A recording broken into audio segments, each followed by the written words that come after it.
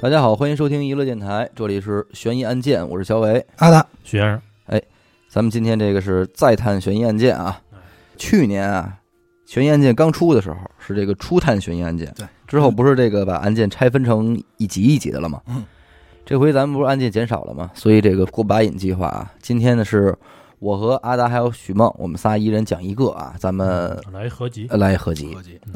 怎么着？许梦先来。我先来。嗯。之前咱们说过这些很多案子了，对吧？都会涉及到什么法医，五花八门的案子，法医对，什么样都有，都会有法医的介入。对，他们呢是通过自己所学的这些知识，从各种角度去判断死者，比如说受过什么伤，对吧？主要致死原因什么的。就是那他们学的这些知识，不论是医学、解剖学，还是什么各种学说，从何而来，怎么来的，那就是一个很漫长的过程，对吧？其实不论是中医还是西医啊，这些个学者、专家、大师什么的，对人体探索的这个历史可以追溯到很久以前。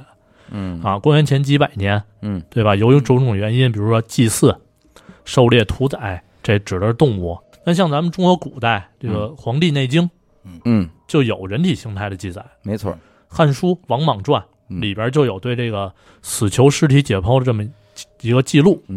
像华佗的这个外科手术啊，宋代《洗冤录》。你确定你现在讲的不是一期怀孕神奇是吧？不是，而且人家这些这个写的还都是非常具体的、具化的这个，而且到今天你再看，其实出入很少。对，然后比如说像西方的这个亚里士多德、达芬奇画的那人体图，对吧？这耳熟能详，很多外国名字。不都说解剖最早来自于西方吗？中国很早就有解剖吗？也解剖，也有是吧？也有。反正他们这都留下过很多东西，对吧？但是呢，由于当时的这个技术手段还有科学设备不先进等因素，对吧？全球的这个医学探索都是进步的比较缓慢。确实有点像怀孕神奇啊，是有点啊。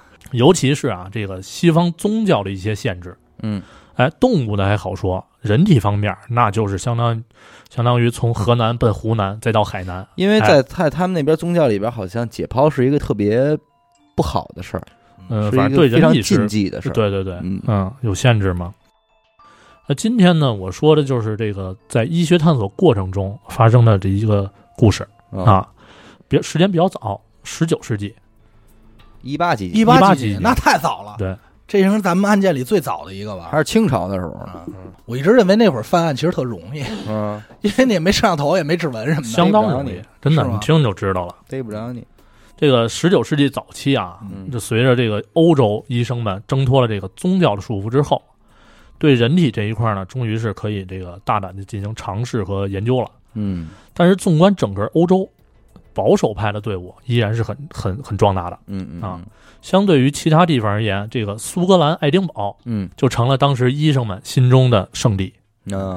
因为当地的法律比较宽松，比较先锋，允许这个医生解剖尸体，下刀子，但是呢，仅限于以下几点。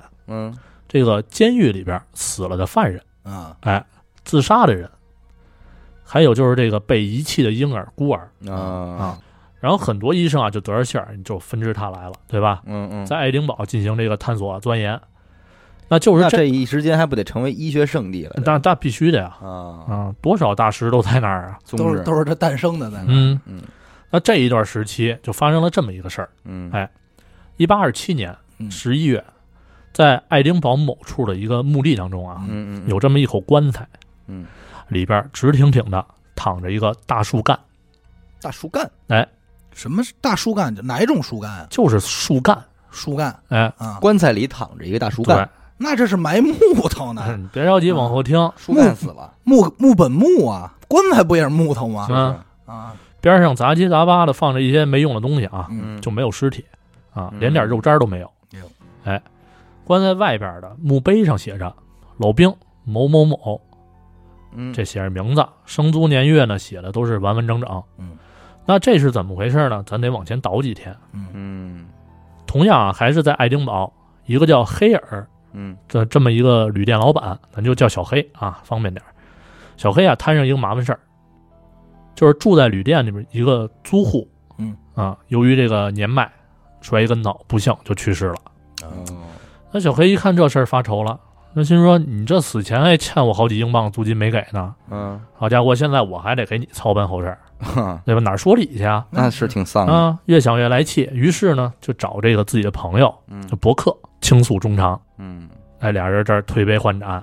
小博一听这事儿，琢磨一下说：“你啊，你听我的，这老头不是欠你钱吗？咱把这尸体啊卖给那些研究解剖学的医生啊，说不定能弄回点钱来。你也不至于亏太多，对吧？”有道理。这小黑也是喝懵了，一听这想了想，说：“靠谱，干得过，是条路子嘛，来呗，就给答应了。”那这个话又说回来啊，这老头死的时候啊，也不是自杀。刚才不是说了吗？自杀能解剖吗？对吧？对，老头摔死的。对啊，意外失足。意外，按照法律来说是不能送去解剖的。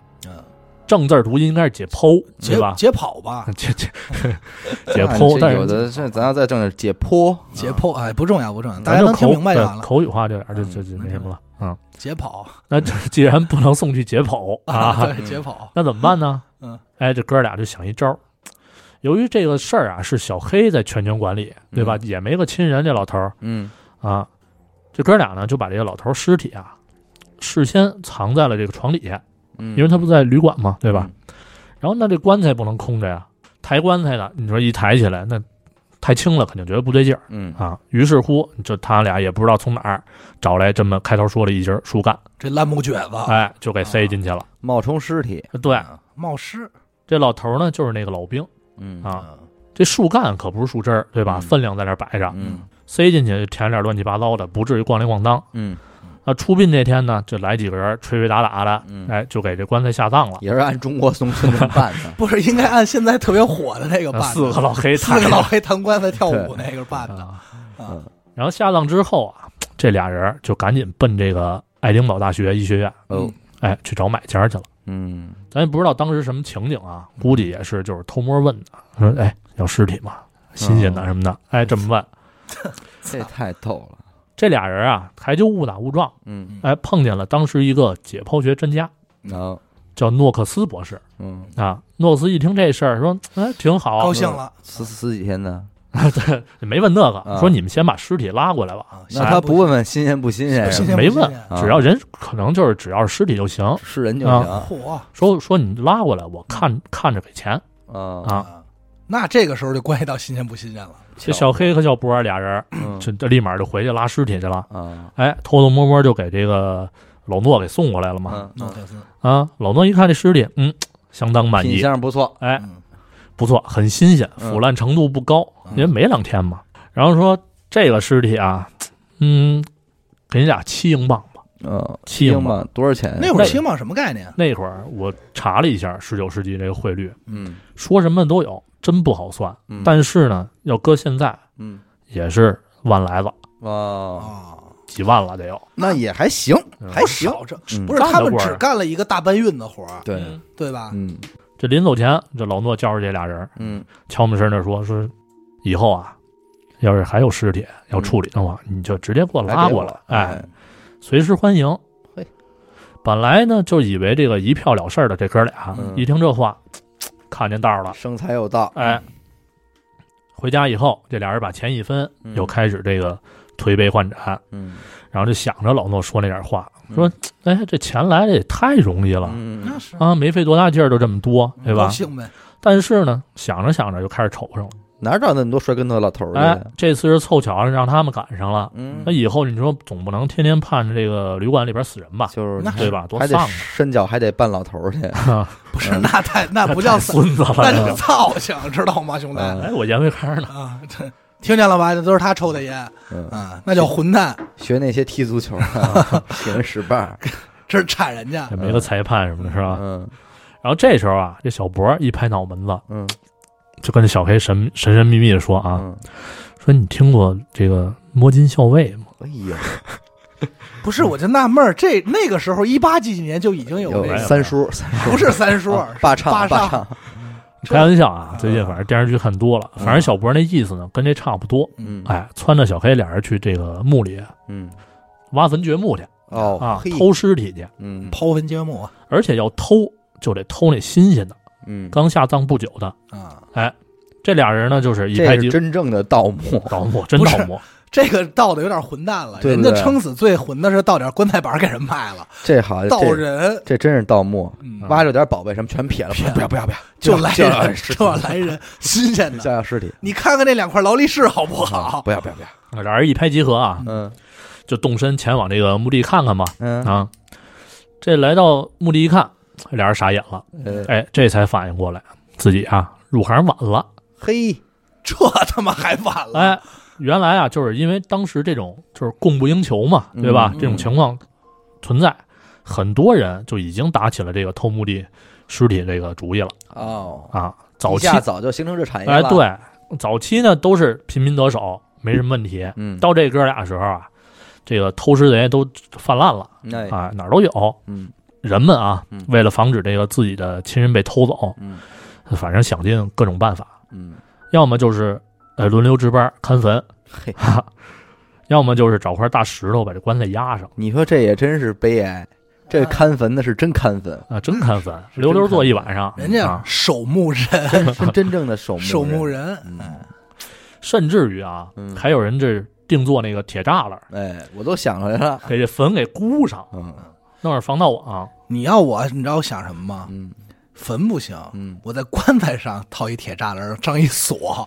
但是没有那么干，但是还行什么呢？就是说，基本上你要是下葬个有个半年3月的，就烂了之后这网就租出去。对，他应该也就1个月就够了，对吧？他应该也就不偷了吧？对，没错。其实他们的目的就是什么呀？等这尸体腐烂了之后，没法卖了，就这东西就都撤了，就踏实了。但是你得想一个事儿，兄弟，他们俩怎么知道他们晚了呢？肯定是撬开过几个里头，发现放着木头呢。不是到那儿去是什么新鲜的？要么有人看呀，要么就动不了啊。这么着，就是防范措施非常通过防范措施判断。对，但是呢，这黑脖这哥俩啊，没放弃，想看看有没有这个漏网之鱼，就附近墓地挨排转悠，也没找到能下手的，最终反正也是一无所获啊。那最后实在没辙了，这挣钱路子也不能说断就给断了呀，对吧？想招呗。那想什么呢？就是与其坐等，不如主动出击。找不着新鲜尸体，我就创造新鲜尸体。嘿，动手杀人吗？真是从根本上解决问题。那是，直接供货商了，人家刚开始找货源，现在制造货源。可是这俩人啊，谁也没杀过人，也不知道怎么杀，是一般人都没干过，在哪儿杀也不知道，反正就做了一阵子这个思想斗争之后，一个偶然的机会，旅店里边住来这么一个人，这人啊叫约瑟夫，外地来的，单身，流汗外，应该是一个游客吧，算是，敢来这儿旅游，对，找倒霉了，疯了这是。然后这约瑟夫住进来的时候啊，就有点这个吭咔咳口喘啊。刚住进来1天，老板说是不是身体不太好啊？说你下楼都是注意安全，我们楼梯陡。没有，刚住进1天啊，就开始发烧了。这可就给这个小黑的媳妇儿吓坏了。就找小黑说你赶紧让他走吧。这别是什么传染病吧什么的。担心的是这法。对，万一出点你歇会儿，你看不见这7英镑在这向你招手呢？想的倒挺美，哪有那好事儿啊？对。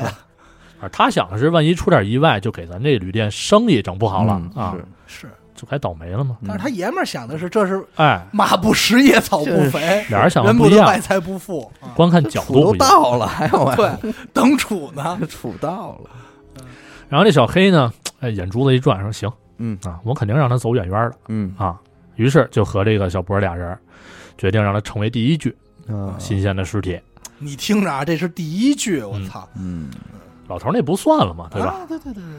这时候呢，已经是这个1828年2月了有一天呀，这小黑就跟这约瑟夫说，我这备了点好酒，咱晚上喝点滋儿两口喝点出汗病就好了嘛，对吧？这约瑟夫啊也就答应了，晚上就奔那个小黑那儿去了。一进屋呢，发现同桌还一人，就是这小博，也没害臊，交朋友嘛，对吧？啊，跟谁喝不是喝呀？来吧，来都是客啊，你一杯我一杯的。喝酒的人可能都有这毛病，是不是喜欢交朋友？反正那会儿可能也没那么多常识，对吧？什么生病了最好别喝酒之类的。那是酒过三巡也是不是也说了？也再过5位。说你在爱丁堡还一哥哥，不是男的，不至于。然后这约瑟夫啊，本身就发着烧嘛，对吧？再加上这酒精的作用，很快就开始迷迷瞪瞪，神志不清了。这另外这哥俩一看，说这机会不来了吗？睡挺好的啊，趁这约瑟夫不注意啊，小黑就抄起这枕头，就摁这个约瑟夫脸上。哎呦，给憋死的。对，小博在旁边摁着，防止这个挣扎太厉害嘛。然后由于是第一次杀人，可能是紧张，这费了半天劲。约瑟夫终于是不动弹了啊。这俩人呢也是没工夫歇着，就赶紧趁热乎就把这尸体给送那个老诺解剖室去了。快老诺，就喊啊！快出来！你看这还热乎呢，这有点太新鲜了，是吧？你看这还热乎呢，也凉了，也凉。8英镑，这成熟得多给点吧？多给8块5，8块5。老诺这看了看啊，比上回的还好。Q 弹，顺滑又年轻，年轻，这更新鲜，对吧？二话没说，10英镑就掏出来了。你瞅瞅，好家伙，这就相当于那会儿半年的工资了，相当于，对吧？这2笔买卖，俩人干1年不用吃饭了。对呀，别不用吃饭，不愁吃饭，不愁吃饭了啊！不用吃饭了，是吃不下去了。不用吃饭那是钱狠子啊，这他妈是我饿死自己吐了。然后俩人呢，在做成了这单生意之后啊，总结了一些这个经验教训，胆子呢也是随之渐长，他们就开始瞅准了那些外地来的单身的，这么着最好啊再带点病，这样的人好下手。这他妈是一黑店呀！这已经开始奔那个孙二娘啊转型了。然后很快第二个人就上门了，一个卖火柴的这么一个商人，小女孩是吧？男的啊，就好巧不巧的也带点病，跟约瑟夫被害的手法呢是如出一辙，喝点也是对，被邀请这个喝酒嘛，然后闷死，最后送到老诺那儿去。所以说，听众朋友们不要轻易的喝酒，容易被捂死。喝酒耽误事儿，耽误事儿。然后这1828年2月18号啊，这整个还没出半个月呢。那是啊，第3个目标来了啊！我觉得是当时可能就是天气冷嘛，因为都是北半球嘛，犯毛病的人也多，所以就很容易被这哥俩盯上。那这次呢是一个女人啊，叫辛普森，然后家住呢这个邻近的村子里，靠领这个救济金过活啊，比较穷苦。这次来爱丁堡就是想卖点盐，补贴一下这个家用嘛。贩盐。这次跟之前不同的是什么呢？就是这辛普森啊没住在旅店里，因为本来就没钱嘛，对吧？而且就住在邻村，沿街叫卖，卖完就回家。这也不是什么费劲的事儿。但是呢，被这哥俩盯上之后，回家那是没戏，对吧？俩人啊。先是搭讪，因为男女嘛，对吧？多少有点那什么，反正先聊天，聊挺高兴了，说来吧，滋儿两口，喝点。我想知道他们喝的什么酒，真是有乌克兰威士忌，有好酒，有点好酒，不是那老白干是72度的，弄出2瓶红星，是还有说辞呢，说呀这个。你就踏实喝，要是太晚了，你也甭回去了，对吧？咱们这自己的旅店都有客房，喝完你就睡你的，也不收你钱，对吧？第二天你再上街卖你的盐，对吧？这2全其美，全不耽误。那辛普森一听说，哎呦，还有这好事儿，碰见好心人了啊，就给答应了。说没想到我在爱丁堡还有2个哥哥，但是呢，他没想到等着他的呀，不光是这俩哥哥，还有枕头，还一大箱子。反正接下来几个月时间里吧，这个街头的流浪汉，外地来打工的，四处游荡的这种妓女，都成了这俩人下手的目标。不是，他们都给那一个大夫送去啊？对呀，我先发现这大夫是真有钱，稳定啊，对吧？你到那儿就给钱，多合适。这大夫也不是忙得过来忙不过来，没准大夫也往外卖。我告诉你，这忙得过来，可忙得过来了，是吧？后边听就知道了。这俩人作案手法反正越来越娴熟，对吧？都是搭讪，然后喝酒，然后闷死。那是选择这种手法，其实也能看出这哥俩用心了。因为这样能保持这个尸体完好无损。啊，对，对吧？不下刀子，能卖个真是能卖个好价钱啊！半天没琢磨这事儿，有道理，对吧？完整仗义，操！那咱转过头来再说另一边，就是这接收尸体的老诺他呢对这些尸体来源不闻不问，规矩也是照规矩判的，对，就一直苦心钻研，根本不去考虑说，就是短期时间内怎么就来那么多尸体，对吧？按理说应该是挺奇怪的吧，对吧？他不想，没有这刨根问底的状态，对，人家是真往尸体那边钻。老诺说：“哎呦，你们这宾馆开的可是够丧的，说要不你们俩拜拜去吧。对，但是那尸体还是不错的，我掏钱，差不多那意思。然后有一次啊。”送过来一具女尸。这助手呢，在接手检查的时候，吓坏了。这女尸啊，还残留着一点体温，这是正经有温度的。就跟这个老诺商量，我说：“你看，咱是不是能救活了？这个可能性有一些呀。”老诺一听啊，还有体温，走，赶紧，就穿衣服拿家伙就去了。到尸体附近一瞧，二话没说。直接掏钱买下，然后吩咐助手赶紧上台子啊！太新鲜了，这个，赶紧解剖。我以为是要救呢。哎呦，这老诺这诺克斯可够狠的啊！说你再不解剖，一会儿凉了，这不好拿了。哎呦，太着急了。因为什么呀？求知欲强，因为没碰过这个呀，对吧？之前都是凉的。这省刀子。反正咱也不知道这女尸到底是就是来时候死没死，反正最后是让老诺给拆了。然后并就凭借着这些男女老少尸体嘛，对吧？老诺在解剖学和医学上的认知啊，得到了这个飞速的进步。那是了解太多了。有供过商吗？这知识学的词是对。这随着这个黑脖哥俩，这个杀人卖尸的生意越做越勤啊，爱丁堡街头呢也开始就是传开了这种恐怖的谣言啊。人们都说啊，最近这几个月。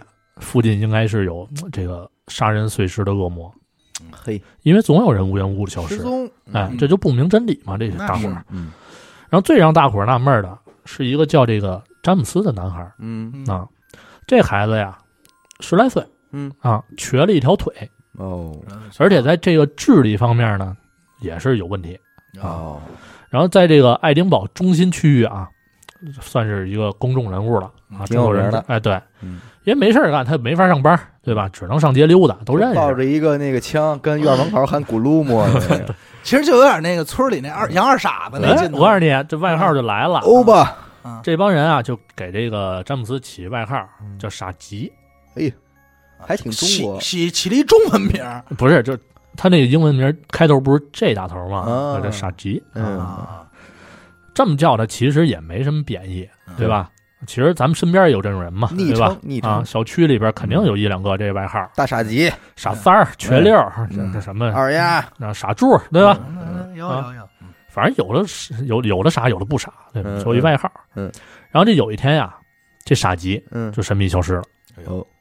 街坊邻居还找呢，说这孩子没出来呀，还挺关心这孩子啊。然后他们想不到的是什么呢？这傻吉啊，已经被这个黑脖哥俩送往老诺的实验室了。还是那句话，无巧不成书。老诺的助手呢，在接手尸体的时候，越看越不对劲儿。那怎么那么眼熟啊？想起来了，这就是我们家街上那傻吉呀。这是真是碰上那我的爱徒了，对，碰上熟人了。说这傻吉怎么被送这儿来了？对吧？犯罪了？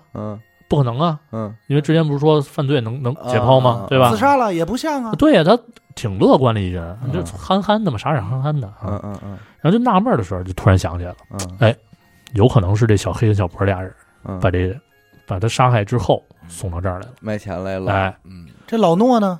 老诺不管，就还是赶快上我的台子，就那一还这套啊！他真是更快了，这回我告诉你啊。于是乎，这助手就去这个偷偷的报警了。警察一听有这事儿，那可不行，就赶紧就带人奔实验室去了。但是来晚了，这老诺手是真快，就已经把这尸体解剖的就面目全非嘁哩喀喳，对，根本就不知道谁是谁了最终呢，是由于这个没有证据，这事儿也是不了了之了。这老诺不会外号叫快刀手吧？有点快刀，他这个他也该收手了吧？这么多人了，马上了，别着急了啊！反正这不到1年时间里啊，这爱丁堡中心区这一块总共16个人遇害，这些人所有人都是无一例外的都出现在这个老诺的实验室里了。爱丁堡街头呢，这时候也没人溜达了那是谁敢出门？大人不出，大人夜里不敢独自出门大人夜里是对结伴而行。小孩呢白天也不敢出去玩。反正到处都说这个恶魔杀手的事儿。但是警方这边呢也是无从下手，那找不着。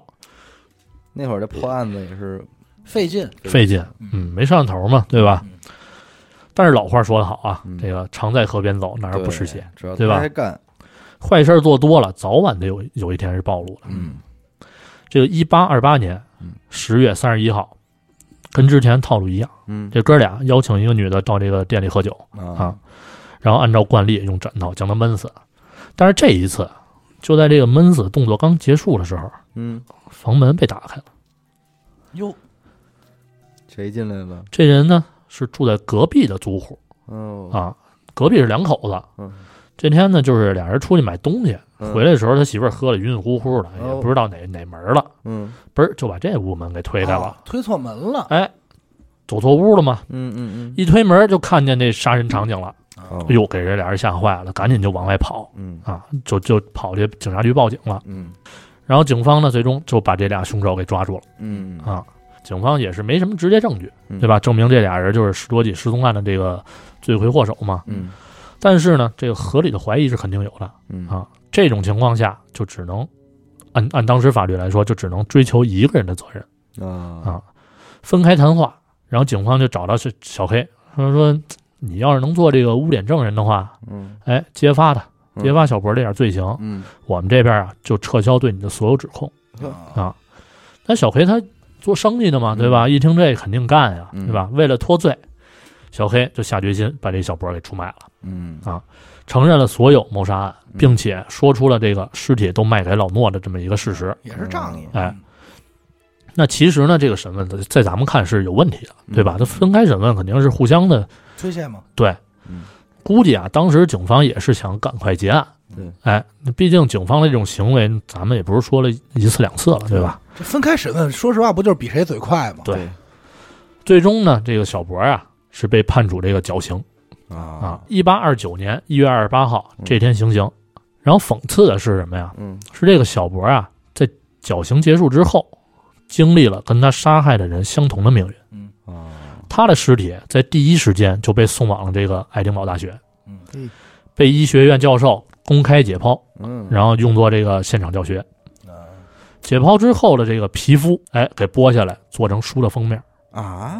他们有这个西方是有做人皮书的这个一个习俗，这个我也听说过。对，这太怪了。反正这点事儿以后再聊吧，肯定能聊出点东西啊。然后这书呢，连同这个骸骨、头像的倒模，都成了这个爱丁堡医学博物馆的这么一个藏品啊。那咱再说说这个另一位小黑，出卖朋友的这位仗义兄弟，对，叫小黑。不是那个，那是哪个呀？然后这小黑在逃脱了这个法律的制裁之后，就准备逃离这个爱丁堡，因为没法待了，对吧？但是在逃离的路上呢，被人认出来了，说黑子，就是你，那会儿干什么事儿来着？从此下落不明了，不知道给谁做实验去了。我估计应该是剖了，给剖了，剖给嘛。那这个是怎么回事呢？就是人认出来，知道他罪大恶极嘛，就估计给他弄死了。警察可能听那都不管了这事儿，保局都这样，对吧？那还有一个主角老诺，那在所有事情都摆在人们面前之后这老诺虽然是没被起诉，但从此身败名裂。他也逃出爱丁堡了，隐姓埋名，该干嘛去了。但是他在医学上的研究还是有一定贡献的，其实因为这个事件嘛，对吧？英国这个医学立法放宽了对尸体解剖的这个限制，合法的这个尸体供应充足了，尸体价格呢也就下来了嘛，对吧？然后那些偷盗卖尸的，这个杀人卖尸的，就基本上都没有了反正咱这个我讲的这个故事的完整性呢，咱不用说太多，对吧？有我家的，也有这个删的，反正大概描述的是什么呀？就是说，我觉得就是任何事物的发展，都会有它的牺牲品，对对对，对吧？那这次咱说的是医学嘛，对吧？如果不是这些受害者，那英国的医学不确定说能进步多少，就在那个时期嘛。对，其实咱举个简单例子来说，就比如说咱去药店买这药，或者说医院用的药，那都是经过多少人的这个临床实验，对吧？多少年，对，其中还不乏那些什么呀，就是因为这些临床实验导致后遗症啊，甚至死亡的这些病患，去世了的，对。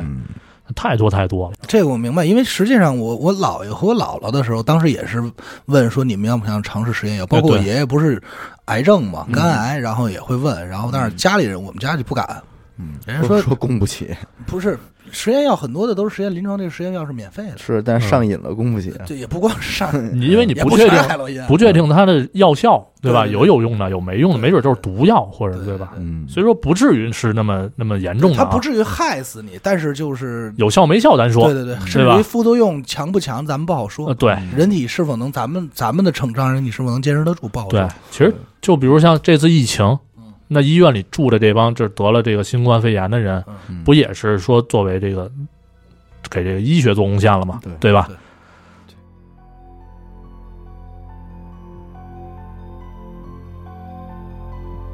我讲这个案子呢，是发生在吉林啊，中国东三省吉林省的吉林市啊，怎么回事呢？2018年的8月份前后，其实不远，这太近了，10年前。就10年前，你今儿一说也10年前了。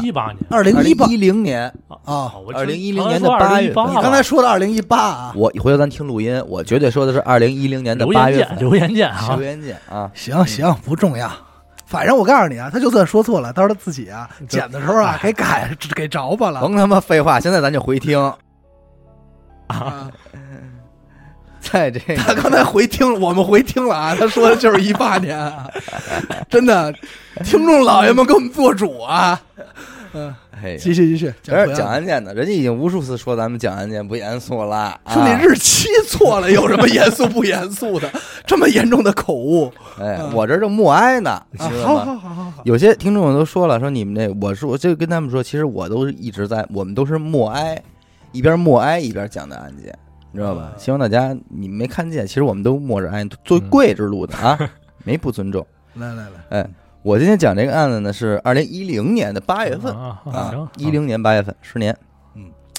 吉林市市公安局呢是接到了一个报警电话啊，来电话的人是一小伙子，接通电话之后显得非常着急，怎么回事呢？妈找不着了自个儿亲妈丢了，那这太着急了。警察说：“你先别着急，怎么回事？你慢慢说。”说清楚是吧？你光急也不行啊。对，因为通常这类报失踪的案子啊，警察都会首先了解几个问题。第一是你失踪多久了？你是刚走丢啊，还是说丢了半个月了，是吧？你跟失踪者最后一次见面在哪儿？失踪者大概什么年纪啊？有没有什么精神类的疾病？还有什么体貌特征？对。但尤其是这个有无精神类的疾病啊，因为咱们现在天天能看见这个老年人走失的这个寻人启事嘛，对，其实一多半都是因为这个，对，都是这个老年痴呆，对，这我都帮找过，精神不健康什么好人，张好人，不是，就是身边的叔叔阿姨的父母或者身边朋友的父母，这都找着了吗？找了呀，反正这确实是劳神啊。那走丢这就是常事儿嘛，家里人走丢什么的没有不着急的。今天报警的小伙子也一样，亲妈找不着了嘛。这属实是给急坏了。那在警方的安抚下呢，这他才慢慢的说是道出了这个事情的始末。小伙说了啊，说我妈姓刘啊，今年是44岁了。44不大呀，年轻啊，不大。这咱说也就是个连中年，是吧？也就是中年。这小伙子呢，打小父亲就去世了啊，单亲家庭。就剩下他跟他妈孤儿寡母这么俩人啊。娘俩呢生活在这个农村里。他妈是什么情况呢？没上过什么学，没有什么文化，就靠着给别人家里边当这个保姆，打零工什么的，就给这孩子给拉扯大的。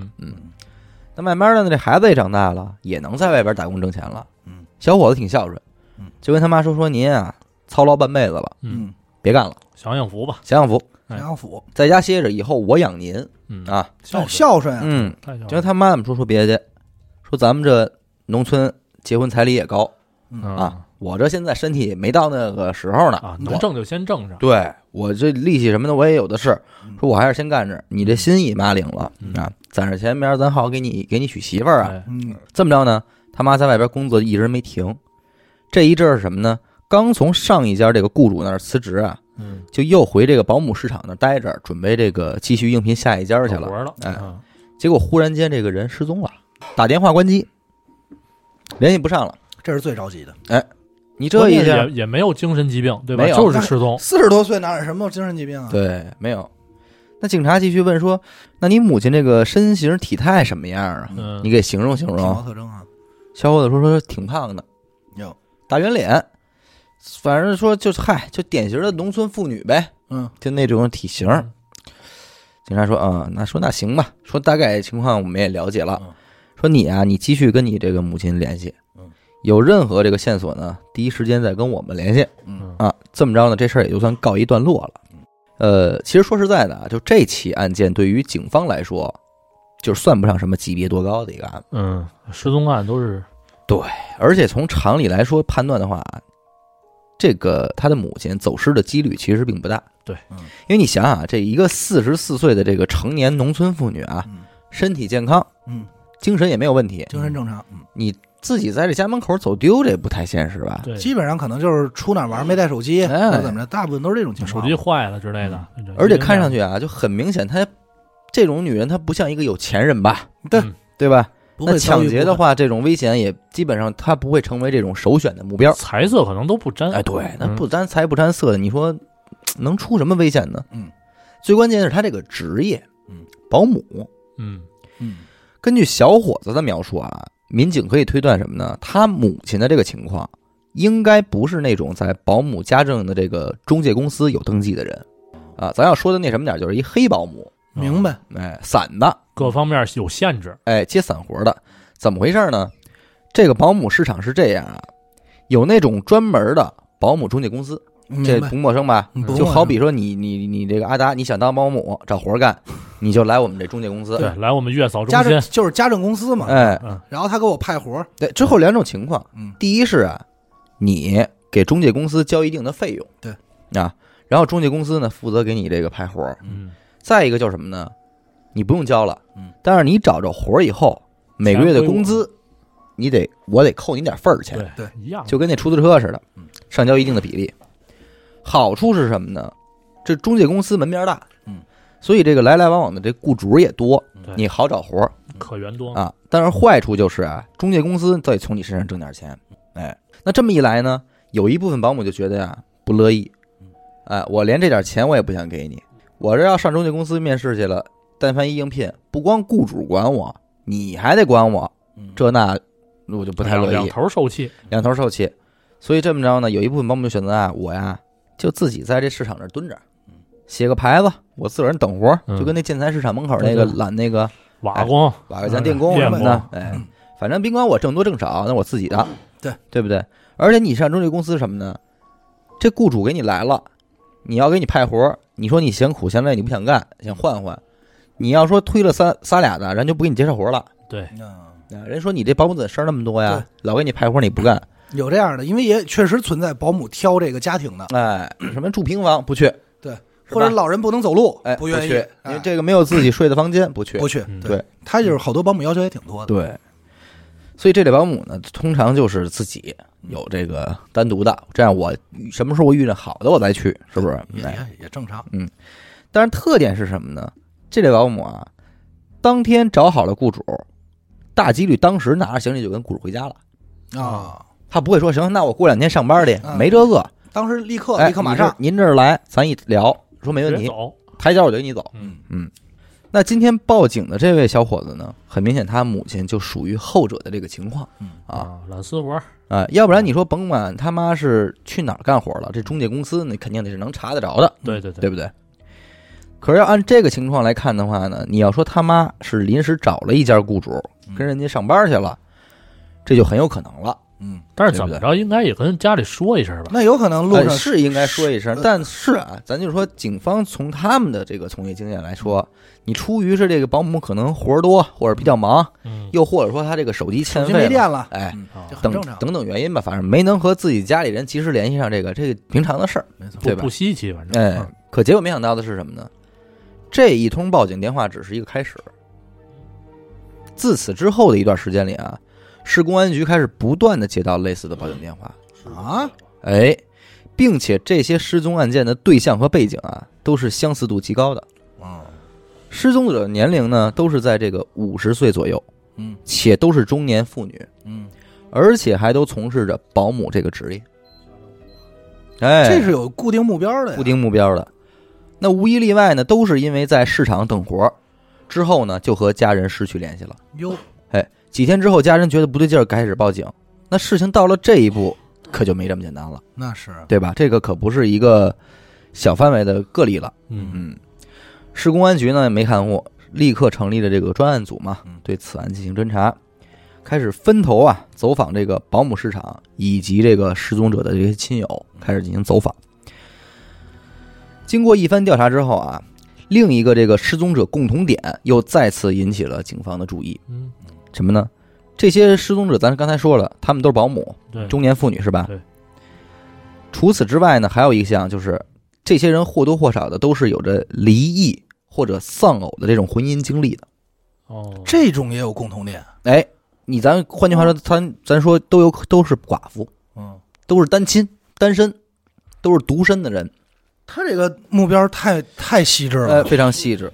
那这个巧合就比较可疑了。对，因为通常从保姆的这个雇主的心态而言啊，大部分人找保姆其实还是希望找一个这个家庭同样和谐的。对啊，因为这样的话呢，平时和保姆生活在一起啊，相处起来就比较顺当，比较舒服，都觉得什么呢？说有家的人啊，他也不至于那么独。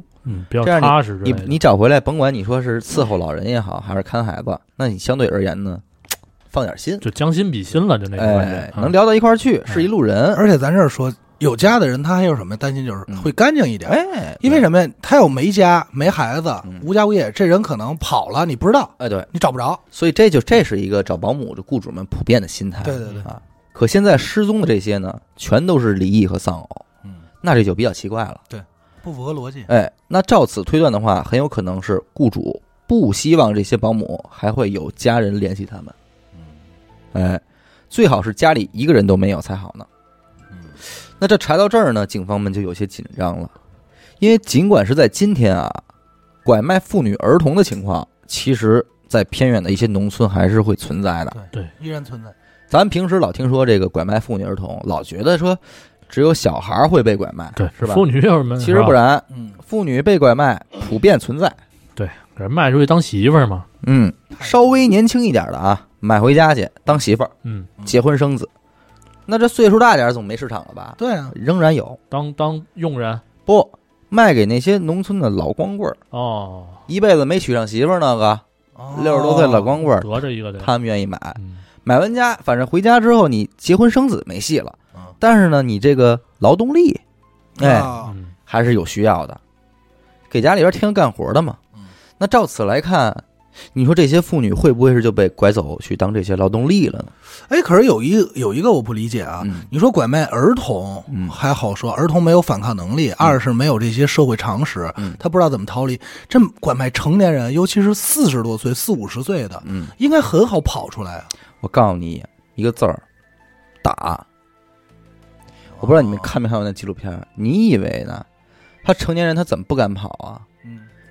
我不知道这种话题要不要今天在咱们这一期里边说啊。其实孩子他是好培养的，但是像这种成年人怎么办呢？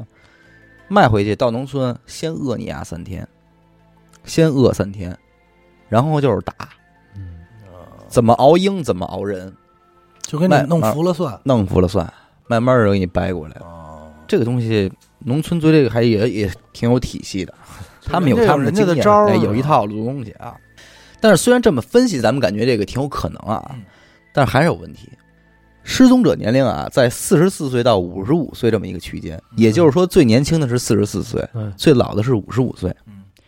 你要说这个44岁吧，也还说得过去55岁的你也要？55岁有点接近于老年人了，你这在农村可算是正经老年人了。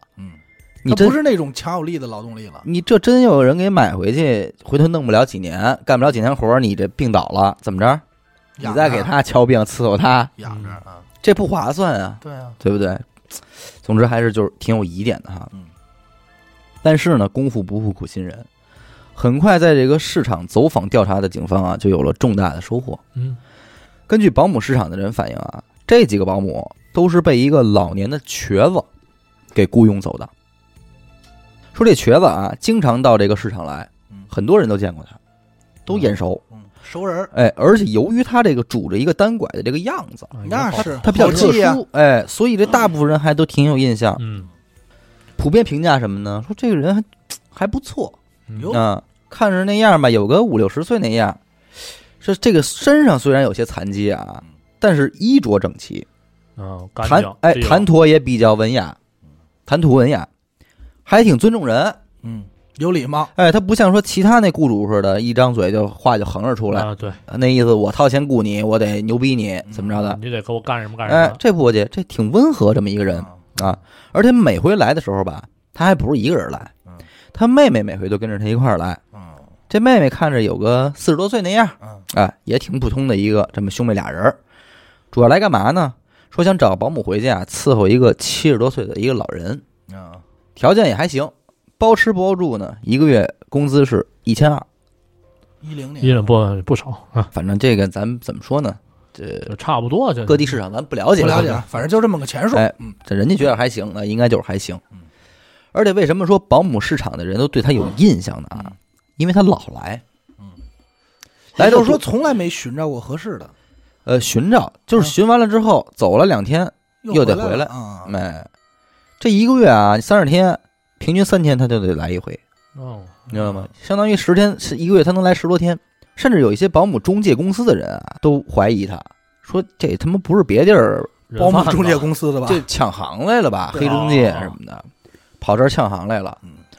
为此呢，还有一个中介公司一男的曾经借这机会就跟他攀谈过几句，谈过的。哎，这得到的回复呢，其实也比较正常，就是什么家里有一个这个老头，70多岁呢，脾气还不好，这天天给这请保姆回去吧，没2天就得给人轰走，老挑眼，都不满意，所以没辙，说这不只能见天的往这儿跑吗？什么时候找着合适的，什么时候算？对。这情况这太正常了，你别外边不是说我奶奶当年活着的时候，那保姆可不也是3天一换吗？他看谁他都不顺眼，那毕竟不是自个儿家里人。我们家也是，我奶奶那种，但是这也两说，有的是保姆挑人嘛，人家看不上你们家了，这很正常，双向选择，对不对？换保姆还是挺正常的。那得到这一消息的警察呢，喜忧参半。喜的是什么呢？你咱这总算找着一个呀，和这些失踪案有重大嫌疑的人了。对吧？因为都说都是被他给弄走的嘛。对。可忧的是什么呢？这些保姆可都是没有中介公司的，所以关于这位中年残疾者的信息什么都没有。还真是。都说跟一瘸子走了，你咱这偌大的吉林市，你找这么一个人，那不还是大海捞针？也挺多，就是对。可就在这个案件再次进入僵局的时候，可巧不巧，其中一个失踪者的家属再一次向警方提供了一个重要的信息。其中一个失踪者的女儿啊，听到这些问题之后，就跟警方说如果您要是问一个瘸子的话，我还是有一些信息的。哎，怎么回事呢？当时他的妈妈和其他失踪者一样，也是被这个残疾人的雇主给找到了。条件谈好之后呢，随即动身跟雇主回家。结果半路上啊，这保姆发现自己早上出家门出的太着急。这包里边啊，还装着这闺女的身份证和银行卡呢。说这我不能给带走啊，对吧？万一我这闺女要用这，就不耽误事儿嘛。送回去呗。于是就表示说，这得回家把这东西给送回去。结果他这要求一提出来啊，这瘸子100个不乐意。说你这都跟我走了，就别回去了，你这胡闹了。对，回头过2天再说吧，什么什么的。反正一堆来去的，这保姆不干，说我不行，我这怎么我也得回去趟。说我回去一趟能耽误多长时间啊？好说歹说，最后那保姆就是那意思，就是你要不让我回去，我今儿我就不干了。今天瘸子一看这样呢，说行吧，那送你回去吧。最终呢是只好由这个瘸子亲自开车送他回家，给这个女儿送这些东西，然后他自个儿跟这在楼下等着。你送完东西马上你就下来，早点就走，别耽误事儿，知道吧？这保姆一进家门呢，也确实是没多待，放下东西之后，就跟这闺女啊简单的聊了几句，说这回这个雇主啊还行，兄妹俩人。这男的啊叫张书红，这瘸子叫张书红，说人挺好的，挺讲道理，聊着还行，让闺女放心之类的。而且还特意的拿起纸笔给闺女写下了这个雇主的地址信息。哟，你说也不是怎么就这么寸啊？之前这个保姆上谁家干活，从来也没说给闺女写个地址什么的。就这回，冥冥之中就这么寸，就留下线索了。就把这个信息给闺女，还就留家了。撂下笔也没多待啊，赶紧下楼跟这个张书红就回家了。紧接着第二天，这闺女再想给这个老娘打电话找的时候，就联系不上了，就失踪了。那一连几天下来，这闺女可就坐不住了。你要说是手机没电了，是欠费了，该充话费我充话费，你该充电你得知道充电呀。对呀，这几天我联系不上你，这不是事儿啊。按着地址信息，直接就找到这个张书红他们家去了。一开门，这张书红先是一惊，愣了一下。他没想到这保姆闺女能认识他家这地儿啊。但是愣了几秒钟之后啊，张书红立马就正常起来了，说你妈这个在我这儿就干一天，第二天就走了。说他这活儿太麻烦，老头他不愿意伺候。刚这都走好几天了，说你没回家是吗？先撇清关系啊。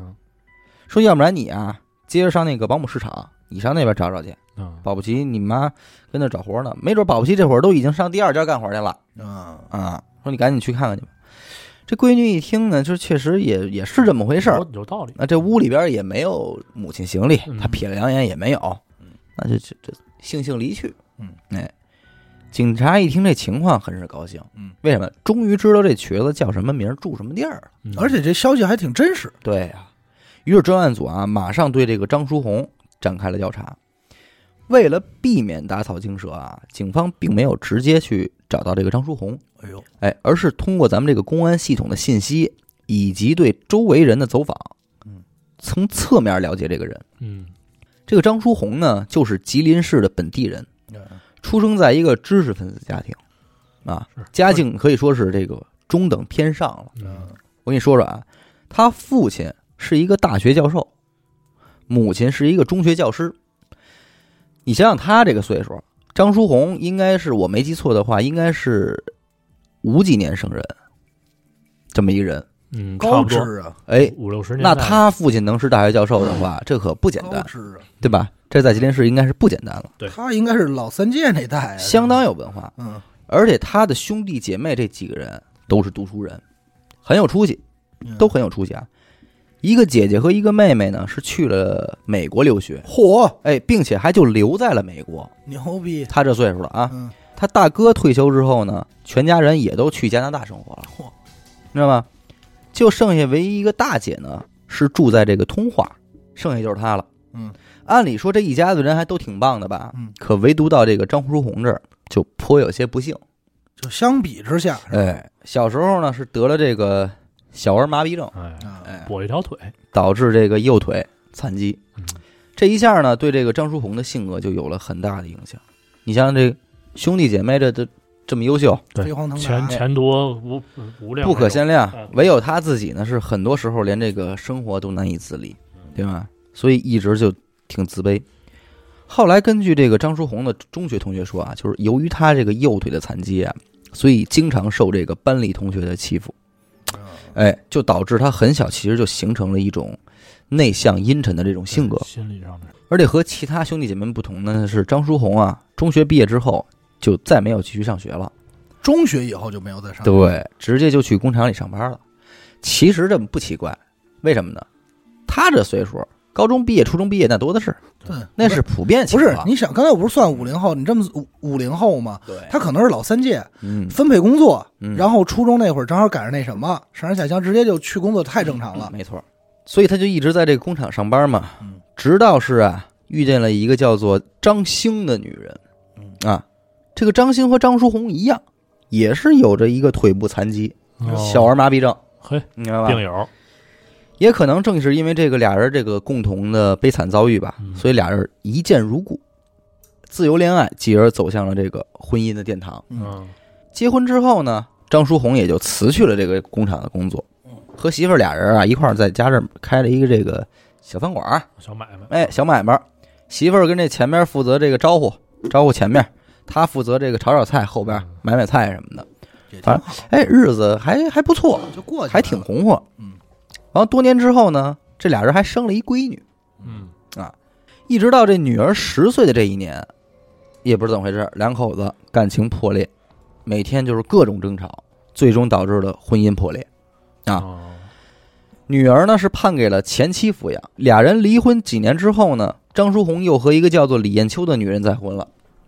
那这个李艳秋是谁呢？这李艳秋啊，本来是负责照顾张书红父亲的一个保姆。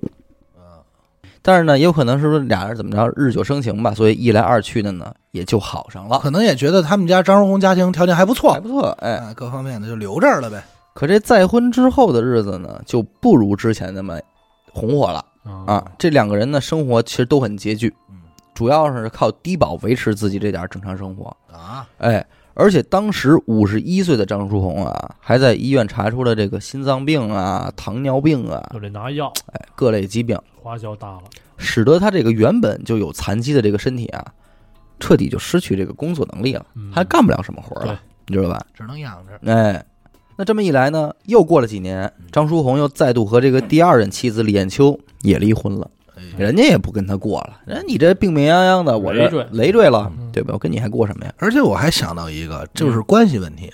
原本是你家保姆呢，照顾你家老爷子，照顾你们家，这是我应当应分的，我挣着这份钱呢，但是他一旦这个变成女主人的地位的时候呢，很多事儿他就变了，他就不这么认为了。对，你看这方面安达就比较有经验，你知道吧？没有跟保姆了，这真是有经验。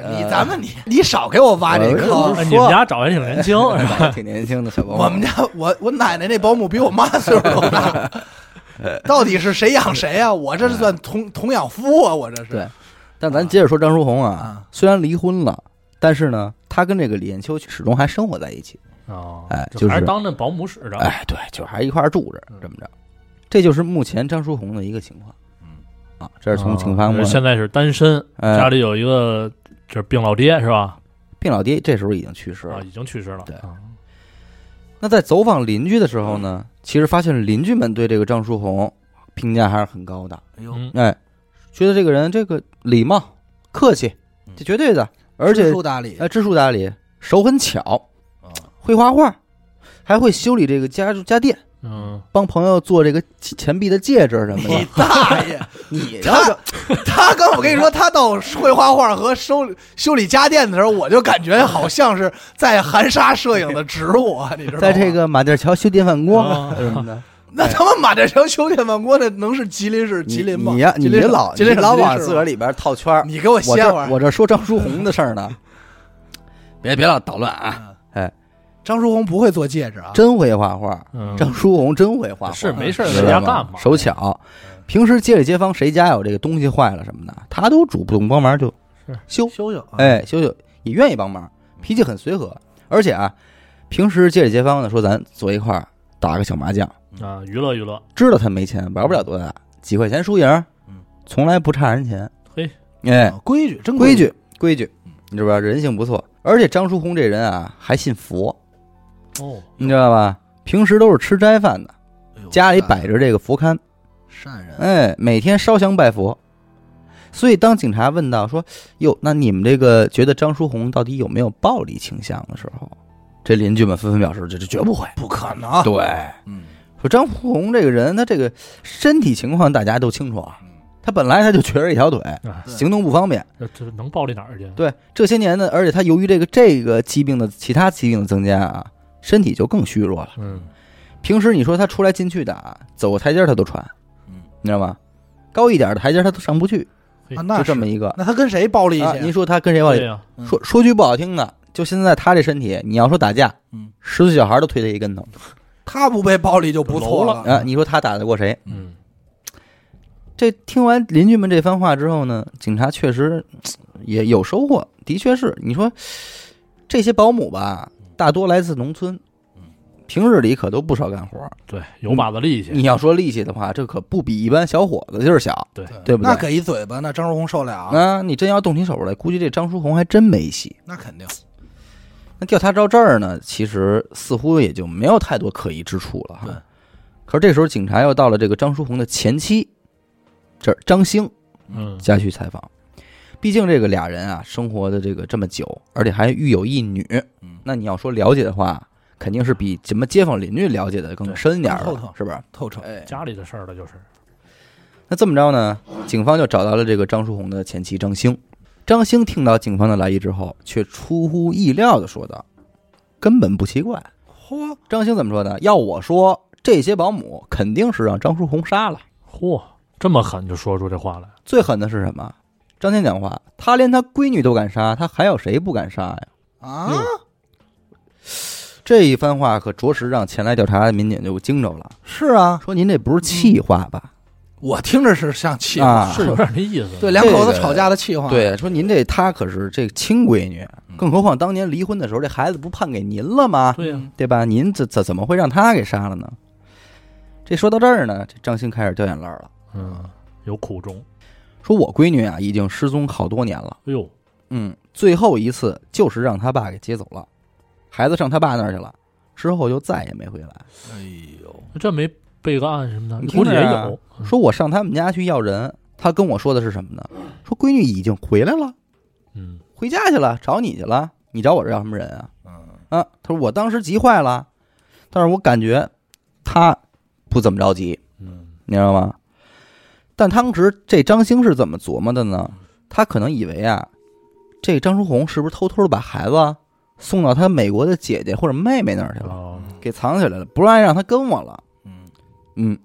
但其实根本不可能，因为他跟他妹妹关系并不好，你知道吧？对，有差距了。对，人家凭什么管你这事儿啊？往美国接一人，那说接就能接呢？你对他不是说往别的地儿接，他是出国这种很麻烦的。所以我说的是什么呀？张兴讲话，所以我说这孩子不是让他卖了，就是让他给杀了。这就是这他前妻上来之后，第一首先对张书红的评价。这警察听完之后也是比较怀疑的，因为你说毕竟是父女的感情，这又没有什么仇恨，何至于下此毒手啊？对，是不是？就问这个张兴啊，说这虎毒不食子啊，据我们了解，张书红的性格还是不错的，那何至于会对自己这亲生骨肉下这么大毒手？这话说到这儿呢，张兴是叹了口气，这才向这个民警啊说出了整个事情的始末。和张书红一样，咱们之前说过，这张兴也是自幼患有小儿麻痹症，导致了一条腿瘸。那这他和张书红相遇之后，那俩人都觉得同命相连啊，对，好感自然就不小。那接下来就如咱们之前所说啊，俩人就结婚了，开了一小饭馆，生意一直都不错。可唯有一节，这俩人结婚4-5年啊，就一直怀不上孩子，怀不了孕。张兴典型的这个东北女性啊，性格就直来直往，就跟这张书红直接商量了，说咱俩呀哪天上医院查查去，有病咱趁早治病，对不对？赶紧把这孩子生了，要不然你说这将来咱俩老了这怎么弄啊？你得有人养老啊，咱俩这腿都有问题。那张书红听完确实不以为然，就今儿拖明儿，明儿拖后，就是不去医院，你知道吧？张兴忍不了了，就你不去我自己去，是吧？张兴自己就上医院检查去了，等这检查结果一出来，什么呀？一切正常。那老头的毛病了。哎，那甭说了，这毛病肯定是出现在这个张书红身上了。对，果不其然，这有一天啊，张兴自个儿在家这归置屋子，就把张书红的一个检查结果也翻出来了。这他才知道，其实这张书红啊，自己也偷偷摸摸去医院检查去了，没跟他说。那结果上很明确的写着啊，就张书红的这个精子活跃度很低，难以生育，就基本上是不好生育。基本上就告别这事儿了。那这看到这儿呢，这其实张兴也就没说什么，对吧？因为那个年代，你别忘了，这会儿俩人刚结婚，这会儿是80年、80几年，还没那么开放，没有什么这个试管啊、乱七八糟的这些招还没出来呢。那你说这张兴能怎么弄啊？你这一日夫妻百日恩呗，本来两口子就都是苦命的人，咱就是说打小就落下这残疾的病根儿，你这会儿了，你也不能因为这么这个事儿就跟人家离婚，不是？对，先想招呗。本来自己条件也不好，瘸一腿就不好找婆家，对，这好不容易碰见一个这样的，就先怎么着吧，黑不提白不提的，反正这事儿就算过去了。结果有一天啊，张书红的大哥上家来了，专门来找这个张兴。怎么回事呢？说这个书红这个和家人把事儿都说了啊，全家人一起呢也都商量过了，说你们两口子呀还是得有一个孩子能养老。这张兴一听说那是啊，说大哥，要不然你看看咱家有没有什么亲戚给过继啊，谁家这个能让咱抱一个去？对，哎，其实那会儿这种事儿还挺正常，挺多，相当多。而且你甭说是因为不能生了，过去讲究什么，这一家行大，这个他要是先没孩子，后边的谁有孩子先给他，必须过继，必须他养。这我们家里边，我姑大爷，我奶奶刚生完的时候就直接抱我大爷爷家去了。而且这个事儿好像就家里人都知道。对，得亏是什么呀？就是说刚抱过去没俩月呀，我大奶奶怀孕了，这又给抱回来了，要不然这就给人家养着了，你知道吧？但是人家也是确实当亲孩子养了呀。对，反正怎么说呢？这是在过去的中国，这个是很常见的。对，因为他讲究这个长子长孙的事儿嘛，是吧？所以说抱一个也就抱一个了。大哥说什么？说这全问遍了，说这着实也是找不着。这张兴也着急，说这可怎么弄啊？确实这岁数也不小了。这结果大哥这个沉默了一会儿啊，说只有一个办法了，借种。就是那会儿。够狠！就这俩字一说出来，张兴这才反应过来，明白点了。原来大哥是想当这孩子的亲生父亲，送弟弟一个儿子，你知道吧？这话说来，那会儿是80年代啊，根本就没有什么这个人工受精啊这说。也就是说，只要张兴想怀孕啊，那这张兴是必须得跟大哥发生关系才行，你知道吧？献子嘛。那这张兴哪儿干啊？这事儿要传出去了，这以后自己怎么做人啊？这跟这叫什么？是大了掰子吗？大了掰子呀，这就不行啊。对，于是坚决反对。为了这事儿呢，大哥也是前前后后的上门啊，来过几次，就多番的劝说这个张兴，开导他做工作，但是张兴始终不同意。最后大哥也实在没办法了，就只能是偷偷的告诉张兴说什么呀？这个其实是张书红自己的主意。那是不是真的呢？是真的。说他也是架不住自己这弟弟这个要求才同意了。明白了。大哥怎么说的？说你大哥我也是读书人，我家里有妻有子，我再热心肠，我不可能上赶着给你们帮这忙。那是对不对？对，我把这事忘了，人家是知识分子家庭。对呀，对，这很重要。对，不是说流氓不流氓的问题，知识分子他们更忌讳这种事儿。咱们这儿录节目，我再说句不尊重人的话，是兄弟媳妇儿，您有多漂亮啊？您不是也瘸着一条腿呢吗？对，我何至于是不是上赶着玩这事儿啊？这应该是他主动靠他大的掰子的事儿。对，也不是应该，不是应该，就是说按某种常理来说，对不对？这么一说呢，这说反正是书红命苦啊，对吧？说我这当哥哥的，我不能不管，我不能不管。这弟弟张这嘴了，这张兴听完说，这才恍然大悟，说这原来都是丈夫的计划，安排好的，也是不好意思说，可能。那是事已至此呢，张兴也是比较无奈啊。他是怎么琢磨的呢？说这个看来，如果张书红已经能想到这儿，看来那他是真想养一孩子。那我这万一要是没同意，回头他再跟我离婚，我这也不好找。对，也麻烦，对吧？而且换点来说，我们俩以后说实在，确实得有一人养老。因为我们身体都不好，对不对？那会儿也没有个这个社保五的。对。犹豫再三之后啊，最终还是就同意了。不过呢，他也是再三的跟大哥说求大哥说一定得保守这个秘密，不然自这以后这没法做人了。名声在。你还别说。大哥，咱大哥有两下子，一枪准，大哥有两下子。1年之后啊，张兴成功的生下了一个闺女，两口之家终于变成这3口之家了，挺好。张书红对这个女儿那真就视若珍宝，疼，格外的疼爱的不行，格外疼爱，掌上明珠一般。从小到大，这闺女要什么给什么，绝不差事儿。啊。你这个女人，这个女儿大点的时候说想学这个跳舞，这张书红倍儿支持，掏钱得买这舞蹈鞋嘛，不是？张书红直接上商场给挑舞蹈鞋去了，看哪都好看，怎么办？挑来挑去挑花眼，得全买，嘿，嚯，全买了，哎，给姑娘啊6双鞋，一样来1双，一天换1双，哎，姑娘换着花样穿，怎么着都行，精彩，就这么疼，你知道吧？咱这儿还得说一个，为什么？因为这两口都是腿部有残疾，闺女这干嘛呢？跳舞呢。哦，还真是有道理，有道理。这不解恨，我他妈缺了，我闺女跳舞，我买鞋痛快，对不对？我就得买6双，花钱解恨的。哎，他这心情，反正他挺复杂，是不是？可是往往这个事与愿违啊，这闺女慢慢长大之后啊，跟他爹一点都不亲，一点都不亲，反而还老躲着啊！哎，咱也不知道啊，不知道说是不是有这嘴欠的，把这孩子身世给说了，还是说这闺女说嫌弃自己爸爸是一残疾人啊，是怎么着的？总之就是不亲。跟孩妈呢？孩妈还凑合，你知道吧？这反正上舞蹈课去啊，挺远的路啊，这孩子宁可自己走着去，不让他爸送，不许接不许送，离我远远的，我走着去。那其实我觉得不是说有嘴欠的，应该就小孩那时候心里有点这个自卑什么的。对，说你爸是瘸子什么的，对，保不齐有这孩子，有可能，知道吧？这日子一长呢，这张书红这心里就凉了，不宣愤。这孩子在他眼里可是心头肉，对，可这他在孩子眼里臭狗屎啊，对不对？继而这个思想也就发生转变了，心说这他妈到底不是亲生的不行啊，想这边了。其实你说他要是真是亲生的出这么一出，他不至于往这儿想，对。而且我跟咱这儿推，亲生的也有可能有这一出啊，对吧？对不对？咱别说这个，他爸是有点这个跛子残疾。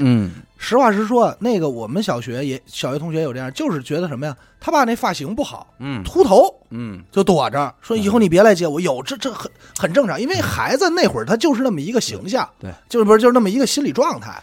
可是咱就是说得说回来嘛，你这要是真搁亲生的这儿，他就不往这儿想，对，不是不当事儿了，对，但就因为你不是亲生的吧，所以出点事儿你就得想，操，你看我到底不是亲生的吧？对，什么事儿都得往这儿来了，就这么一出，种下祸根了。张书心琢磨，这么小就他妈这么混蛋，这以后长大了我还指望他给我负责养老，就扯淡了。这种想法一多呢，那所有态度都变了，对自己这媳妇儿也不如之前了，甚至觉得什么呀？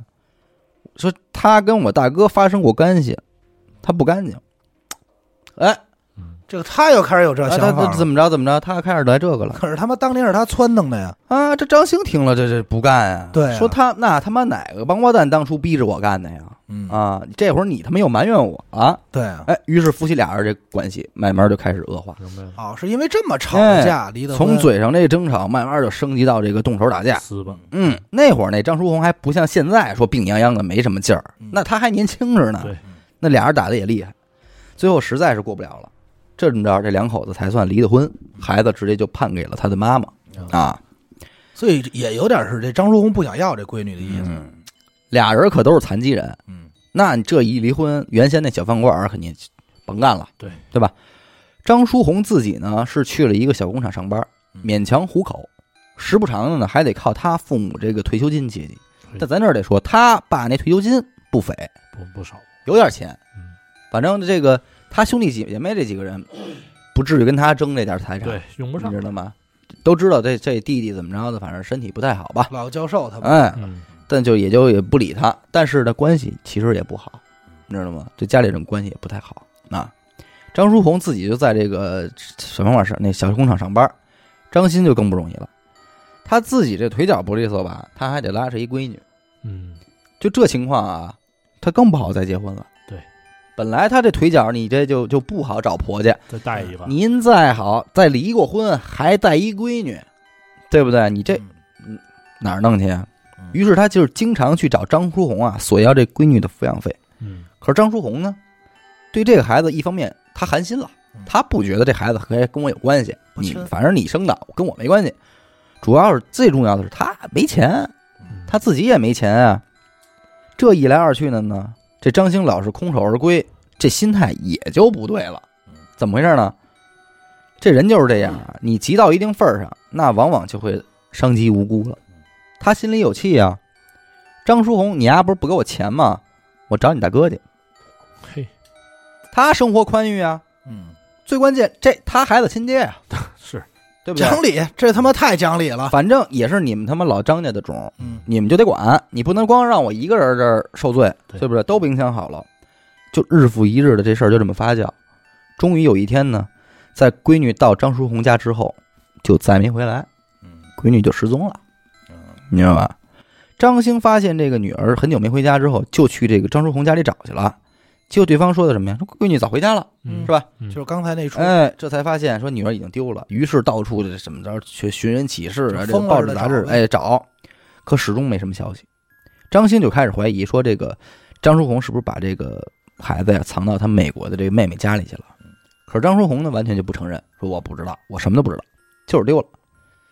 之所以这个事儿最后能暂停一段啊，是因为在找了一段时间以后，张兴听到原来他们家邻居那儿有一邻居跟他说我瞧见孩子了啊，说我没事儿，孩子挺好的。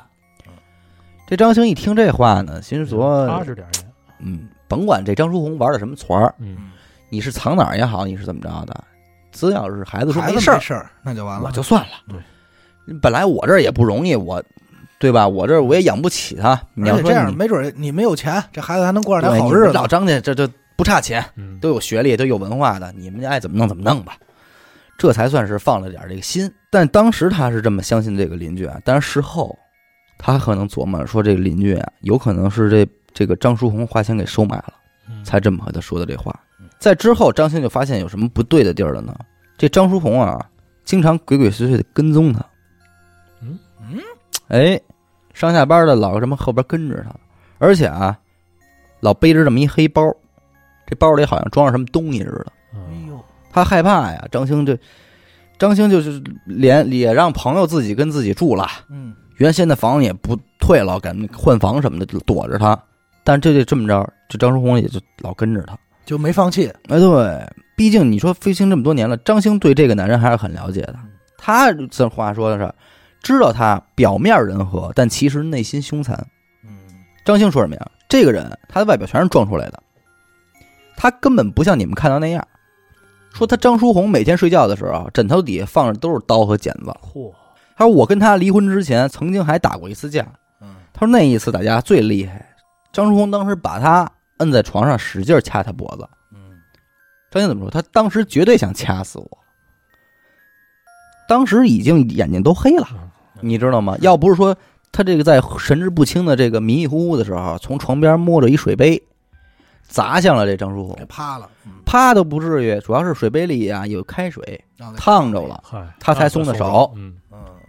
一松手，这张兴赶紧就跑了。这么着，所以这个张兴断定，这个张书红绝对不是一个心慈手软的人，他绝对歹毒，他绝对不是他绝对不是善茬。刚才咱们不是说张书红老跟踪他吗？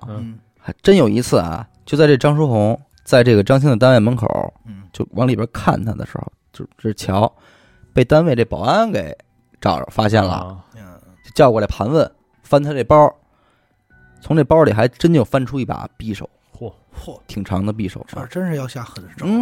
张书红自己解释说这是我这防身用的，但是张兴可吓坏了，这绝对没跑，因为他了解呀。对，这个张书红一定是要对我做什么，而且他夫妻之间太了解了，冥冥之中就感觉宝琴女儿可能就是被他杀了，已经有预感了。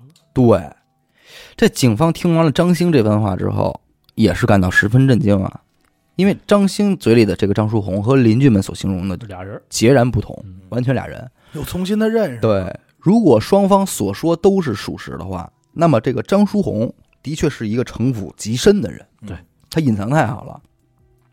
随即警察要问张兴说，那这个张书红有没有雇佣保姆的习惯呢？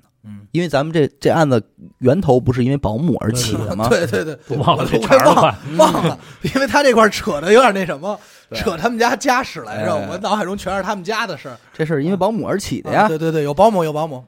没想到这个问题就还真引出了这个张兴的另外一段记忆。他说张书红他们家里之前有一个小保姆，这小保姆叫什么呀？李春花，18岁，小姑娘，说这个小保姆啊是最早请来照顾她父亲的。之前我回去找她要抚养费的时候，每次都是这小保姆给开门。岁数不大，本来是这个在旁边的饭馆当服务员的，后来听说这保姆啊比这服务员能多挣点，这么着他才转的行。再到后来呢，听说这个李春花也失踪了，哟，要我说也是给他杀了。嚯啊，那这消息一出，对警方就起到了关键作用了，立即调取了这个当年李春花失踪的这个案件的卷宗。结果发现此事确实有蹊跷啊，有人报案了还是？李春花当年失踪之后啊，家人也曾经向警方报过案，说自己的女儿啊失踪很久了。期间呢还收到过这个2封信，是女儿寄来的。第一封信说什么呀？说自己啊被人拐卖了，在别的什么哪一农村的，但是呢这对方人家啊还挺好的，所以你们就甭惦记了啊，我就在这儿了。是他闺女自体吗？不是，那会儿不好说。不是，肯定不是。第2封信说什么？说自己日子过得紧巴，让家人给汇点钱。信的最后还留下一个银行卡号。李春花的父亲就像阿达所说，他有点文化，他发现这字迹很漂亮，不是女儿的字儿，自个儿女儿自个儿了解，写不了这么漂亮的字儿。对，那是。而且寄信的这个地址上有错别字儿，这就更不对了，对吧？你说你住东王庄，这东王庄的对吧？东王庄这仨字你不能写错吧？有可能，要我有可能啊。反正自个儿家里的地址，哎呦我的妈呀！反正我就写错了，怎么着吧？对，阿达有可能，对，阿达诚心的，对啊，反正这个女儿怎么可能连自个儿家地址都不认识呢？对，他又不是阿达，对吧？他怎么能？我就四六堵他，阿达那写信呢？对啊，不是我四六堵他，他还能把我勺得上，我都惊了。他又不是阿达，他又不是南方来的阿达，他怎么能把地址写错？哪就南方来的？于是马上就报警了，向警方说明了这个情况。警方当时是根据这个信里边的这个银行卡号一查，发现卡号的所有人是张书红。是当年查的还是现在查？当年查，当年就查出来了，当年就是张书红。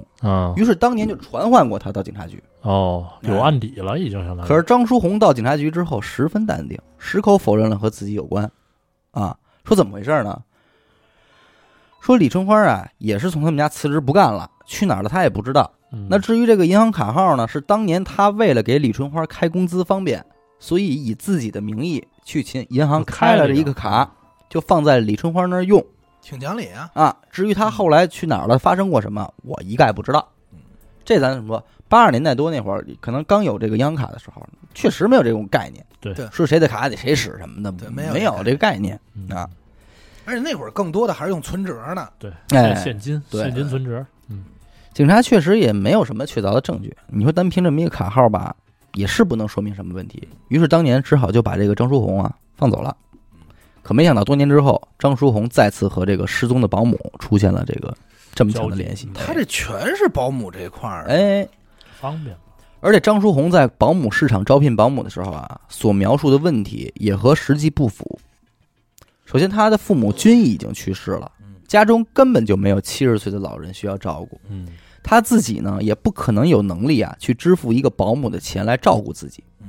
并且他妹妹是人在国外的，更不可能陪他去保姆市场了。对，那这女的是谁呢？对啊，李艳秋，第2个媳妇儿。对，27。那这一下呢，这个张书红就变成了本案的高度嫌疑人了。那是对吧？我就刚才想，该不会是把这些人都送去你那个尼克斯博士那儿吧？诺克斯，这都连上了，我天哪！那他就有钱了，你想想，对不对？还真是。于是呢，警察立刻啊，这个组织警力前往张书红的家中，直接就将其逮捕了。一路人马负责把他押回警察局进行审问，另一路人呢，在他的家里边进行这个搜查取证。被带到警察局的这个张书红显得十分淡定，一点不担心。被警察问到这保姆相关问题的时候，这一副不以为然的样子，一口咬定说是跟我没关系，什么关系都没有，都是他们辞职不干了，那去哪儿我哪知道啊？对不对？张嘴硬，对吧？那这边警察对他进行审问呢，这进度肯定不太顺利，毕竟没有什么证据嘛。但是在他的家中搜索的警察呢，却颇有收获。在他们家院子里的一块砖头下边发现了几件老年妇女使用的金银首饰，并且啊，还从他们家的厨房里边发现了一些不易分辨的血迹采样。那警方从几名保姆的家人身上提取到 DNA 呢，进行比对，证明了血迹正是其中某一人的，是吻合的，知道吧？那带着这些证据呢，警方再次提审了这个张书红。这回面对着这些证据呢，之前左左有闪的这个张书红，终于也就是说实话了啊，招了。而他交代的实情，却令警察大吃一惊。因为他自己交代的是什么呀？从1997年到2009年，他一共杀了15个人。你要知道，这个专案组整个的调查是围绕着4名保姆失踪展开的。谁也没想到，这只是一个小部分，一下涨了4倍。对，那他杀的第一个人是谁呢？他闺女李春花。18岁那个小保姆。这是为什么呢？1997年，张书红和前妻张兴离婚。张兴为了要抚养费啊，天天就来跟他闹啊。到后来呢，不光跟他闹，还跟他大哥闹。张书红呢，这就有点紧张了，因为毕竟这孩子呢，他不是自己的对吧？你这事儿要是传出去了，以后自个儿这家门口的，对，街里街坊的没地儿做人了，这是真正的家丑不可外扬，家丑不可外扬啊。他当时说，我生意倒闭，婚姻破裂，自己打小还是个残疾，整个人那情绪就非常的压抑，也非常的就是沮丧，就是想发泄。说白了，我就是想杀人就奔狠来的，有点报复社会了，知道吧？正好赶上什么呢？这个月他父亲住院了，那家里呢就他跟这吕春花俩人在家住。他这情绪不好呢，看什么都不顺眼。这天是回家一进门啊，看见这桌上放着一块豆腐，没放冰箱里，馊了。他这就数落这吕春花，那是说这点事儿你干不好，这冰箱这么大，你放不下一块豆腐，这馊了这糟践钱你不知道。这李春花呢岁数不大，说这就还嘴了，说这豆腐又他妈不是我买的，你自己买的，你回来你搁桌子上，你不告诉我，我哪知道该给他搁冰箱里？也是最狠。好家伙，这一下张书红急了，心说你连他妈你也敢跟我吆五喝六的，摁在床上就开始抡拳头，照脑袋就打。这吕春花挨打他得叫唤吧，他得哭得闹啊。这一闹呢，张书红直接就给掐着脖子了。慢慢呢，这李春花就没了气儿了，掐死了。所以归根结底，你说他为什么杀呀？为一块豆腐，一块豆腐的血。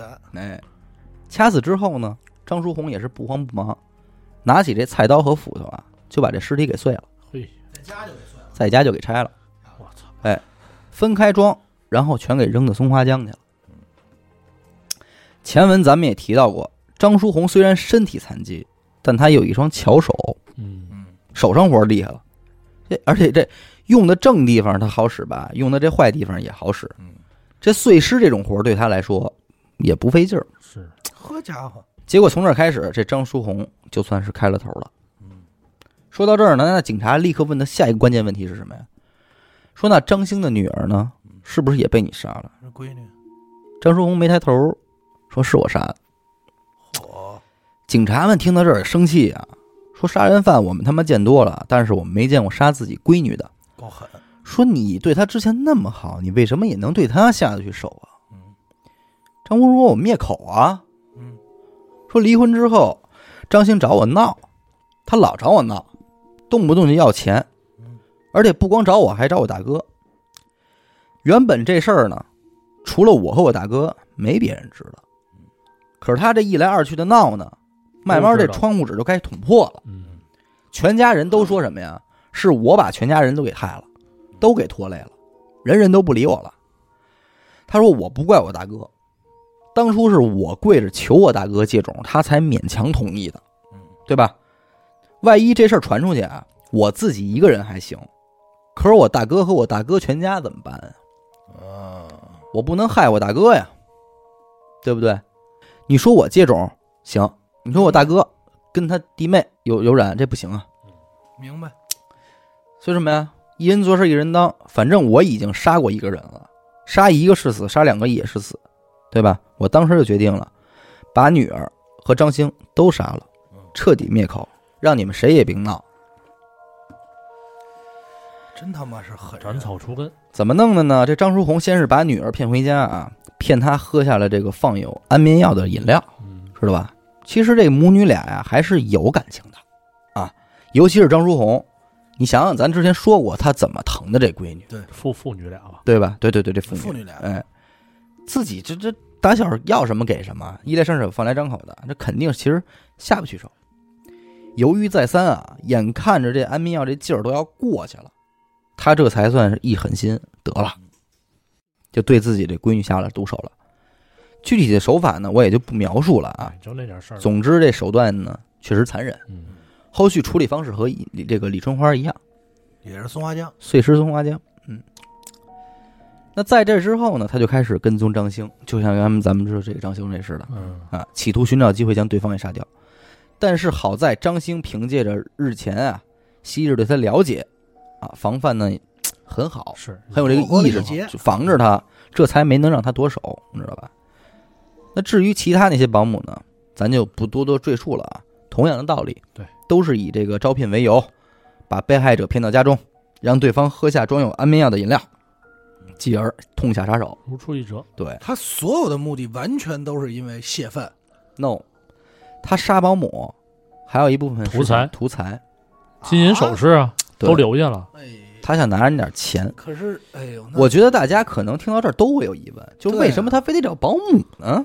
对吧？其实他这别人不更有钱吗？对，对他这个他都这逻辑了，还在乎他都我觉得他是属于那种就是多量少拿。对，他是聪明人。为什么？这个跟他是残疾人有很大关系，你知道吧？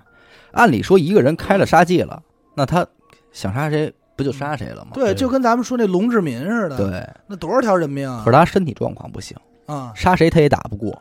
他必须得在一个绝对安全、绝对密闭的环境下，使对方先丧失反范意识、反抗能力，对，再慢慢下手，他才能完成杀人那件事儿。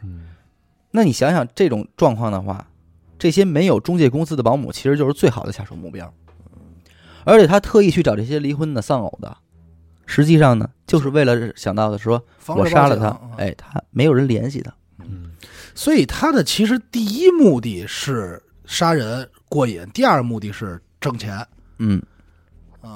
他是想来点钱。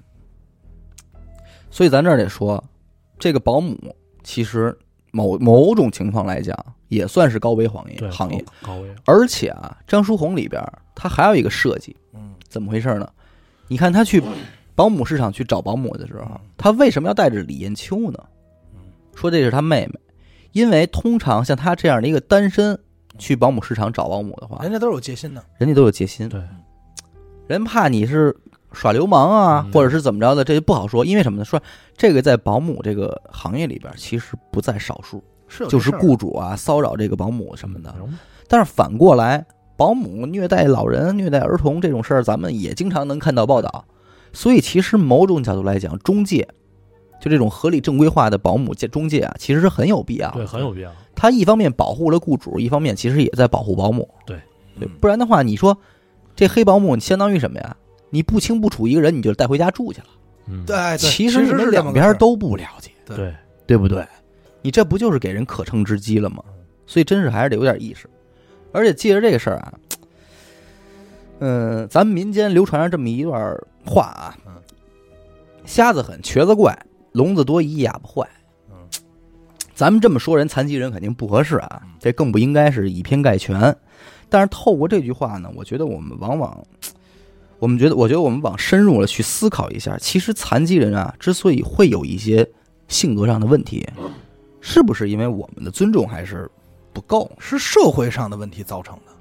就是社会上的人对他们的态度所导致的。哎，咱们这么不得不说，咱们现在社会发展好多了，咱们知道看见残疾人要尊重，哪怕是从小时候就明白。但是随着时间的推移，越早之前就真跟你说的，哎呦你爸是个瘸子哟，哎呦你妈怎么着的，甚至于往后，我不知道你有没有这概念，就小时候甚至于好多学生还会拿这个你父母的行业来开玩笑，对，小木匠，哎对，不是小木匠，清洁工，哎对吧？哎你妈是清洁工，哎扫大街的，哎对，就是他会这么挤兑你，对吧？这叫瘸子的，咱说那缺点嘴德就直接叫了瘸逼，对，是不是？瘸逼嘛去瘸逼，那是跛子啊，这都是这个。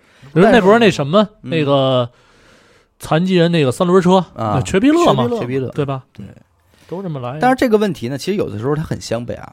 我们试想一下，倘若我们给了残疾人朋友过多的尊重的话，那这是不是又反而成为了一种不尊重呢？就是不是过度尊重，是刻意。对对，不能叫过度尊重，是刻意，就是刻意。这就跟那个停车场那个女性专用停车位似的。对，你凭什么给我们女性专设停车位？你瞧不起我呀？啊，这事儿挺难，不好说，挺难吧？对，所以说这个是真的是一个社会学的问题。对，就是很多东西都是有一个双标存在的。这个世界就是很多事儿啊，能理解，但是不能体会，对吧？希望就是大家多有点善心。但是你看他说这个案子，其实和我之前就是咱们说那个龙志民屠村那个，特别像。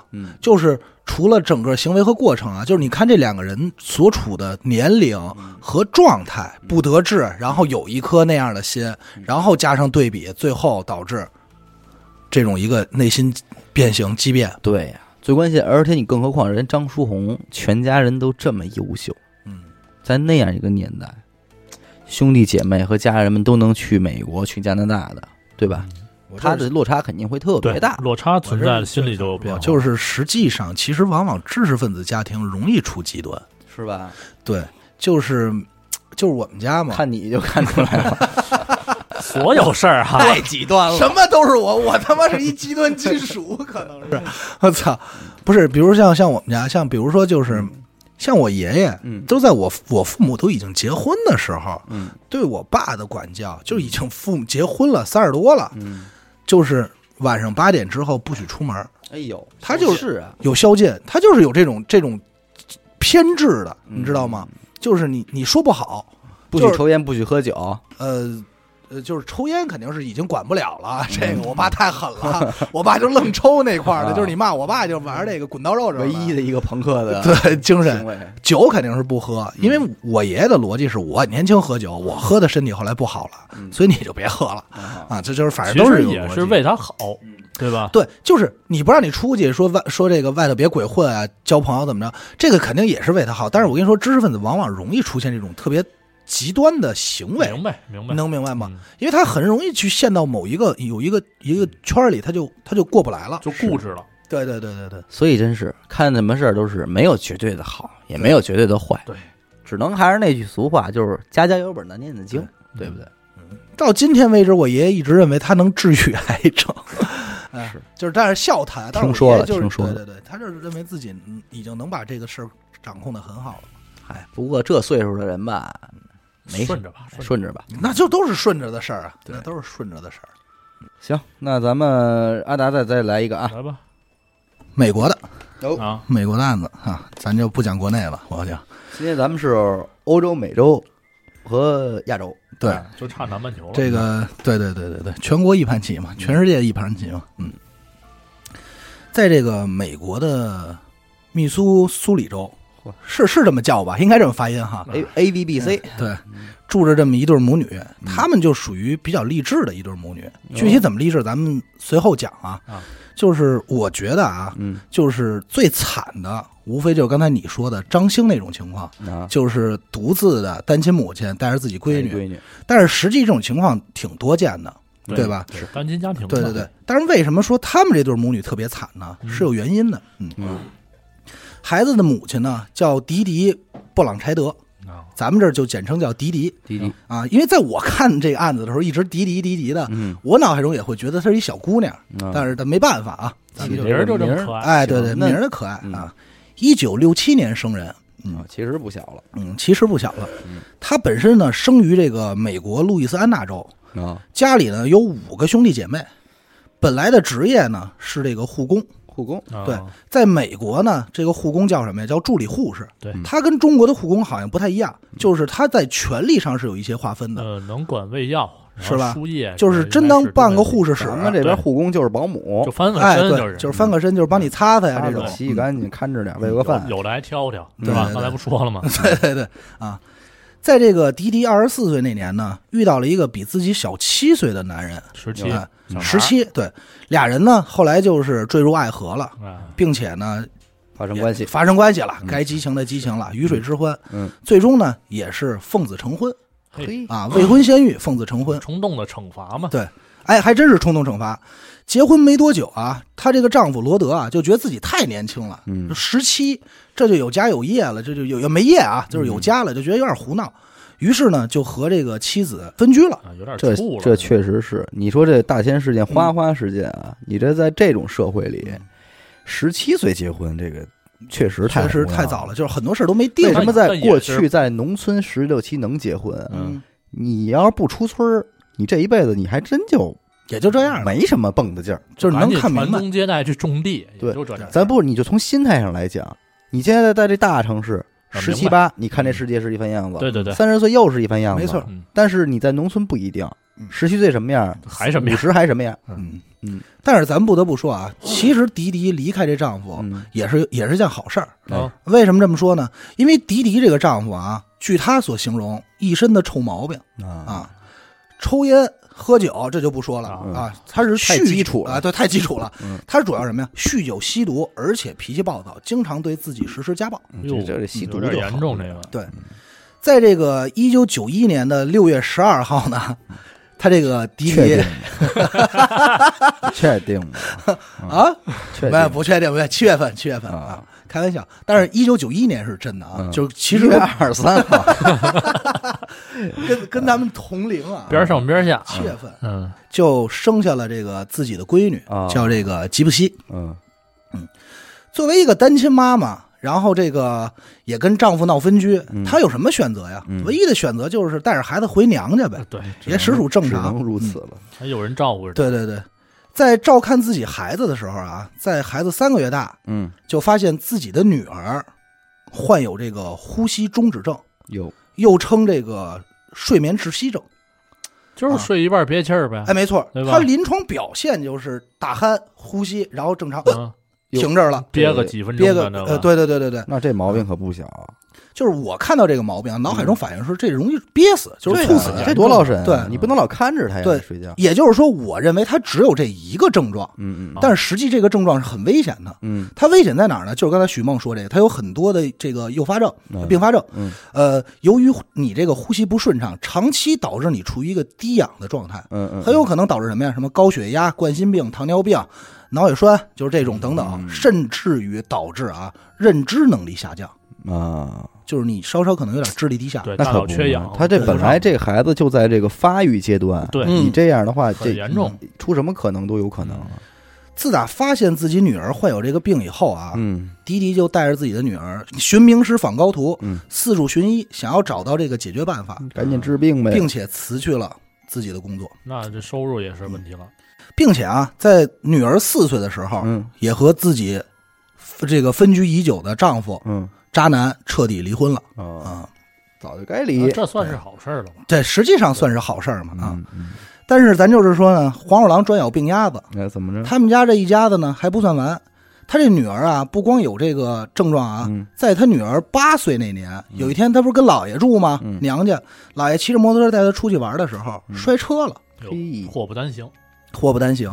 这一下啊，就把这波棱盖给磕坏了。这孩子从此就坐上轮椅，残了。哎呦，磕他妈这么严重呢？与此同时，他还要再照顾自己卧床不起的老母亲。挺难的。但是呢，没过多久，又出事儿了。老母亲去世了。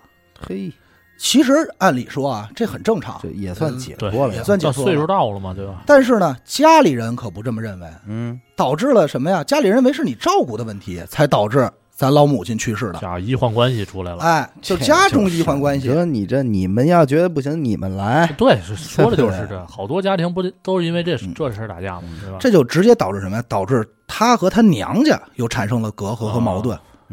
一气之下，就带着女儿搬走了。从此也就和家里人再也没有什么联系了。生活费的来源呢，基本上都是前夫所给的赡养费，还有一部分呢，就是这个医疗及社会的福利补贴。说白就是低保，其实是一低保，美国的低保户。其实也没多少动作。但是他这个患有重病又这个叫卧轮椅不起的女儿呢，对于迪迪来说呢，却是自己的掌中宝、心头肉。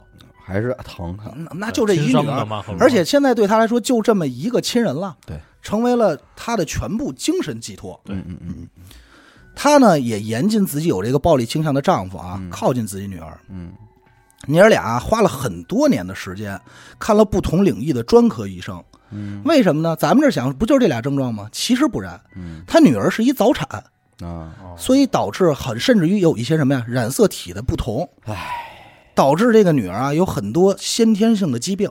所以我说说到这儿，真的还是中国式的家庭好，这就是西方自由式家庭的这种代价。太全面了。对啊，你这就是倒霉啊。患有什么呀？患有肌肉萎缩、癫痫，视力、听力受到影响，甚至还有这个白血病。我觉得就是已经占满了。这也太惨了啊！就已经我觉得就惨到头了。而且啊，因为脑部发育缓慢，还导致这孩子的心理年龄特别小。心智不成熟。人要倒霉，喝凉水都塞牙。倒霉事没完呢。还有，2005年8月份，有一场灾难。这灾难叫什么呢？叫卡特里娜飓风。这场飓风啊，正好袭击了路易斯安那州、新奥尔良以及周边城市。这场灾难导致无数的居民无家可归，包括这娘俩。人祸完了，又来天灾了。对，当这个迪迪带着女儿从倒塌的房屋爬出来的时候，就是要搁我啊，我就真死的心都有了。是啊，我就觉得往那一扔就算了，我就真的搁我去你妈的，我不管了，今儿就今儿了，大风就给我卷走就完了，知道吗？但人娘俩不一样，生活态度极其乐观。就乐观到什么程度啊？他推着这个轮椅，带着闺女，四处的给人加油打气，并且为大家唱歌，宣扬说一切都会好起来的。这行啊，感动中国了，感动美国了。这个他这一个行为呢，感动着周边的每一个人。当地媒体呢还报道了这个母女的事迹。很快母女二人就成为了名人。虽然长期的抗癌治疗呢，让这个他的女儿啊，吉布西啊，头发就掉光了，都不是少了，牙齿也有一些松动，甚至于说话有点不清楚，粘牙倒齿，嘎牙哈，就是济公那样。但是无论何时，你看到这个女儿，他们母女俩都是一脸灿烂的笑容，像天使一般，积极乐观，乐天派。就是大家就是当遇到不顺的时候，都愿意看看他们，感觉自己又被进化了，你知道吧？能理解。2007年，吉布西呢被评为这个某基金会啊评为了这个年度最佳儿童。2008年呢，这母女俩呢不是受灾了吗？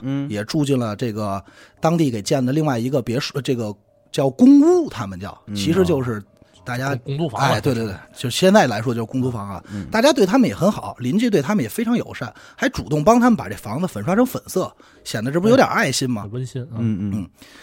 甚至于呢，在这个迪迪带女儿看病的时候呢，很多好心人说我免费给你提供机票，还有著名的歌手什么，甚至于迪士尼都免费邀请这个吉布西过来玩，说你们母女太不容易了。这就是有一种慈善的化身啊！对，就太纯真了，这娘俩，太正能量了。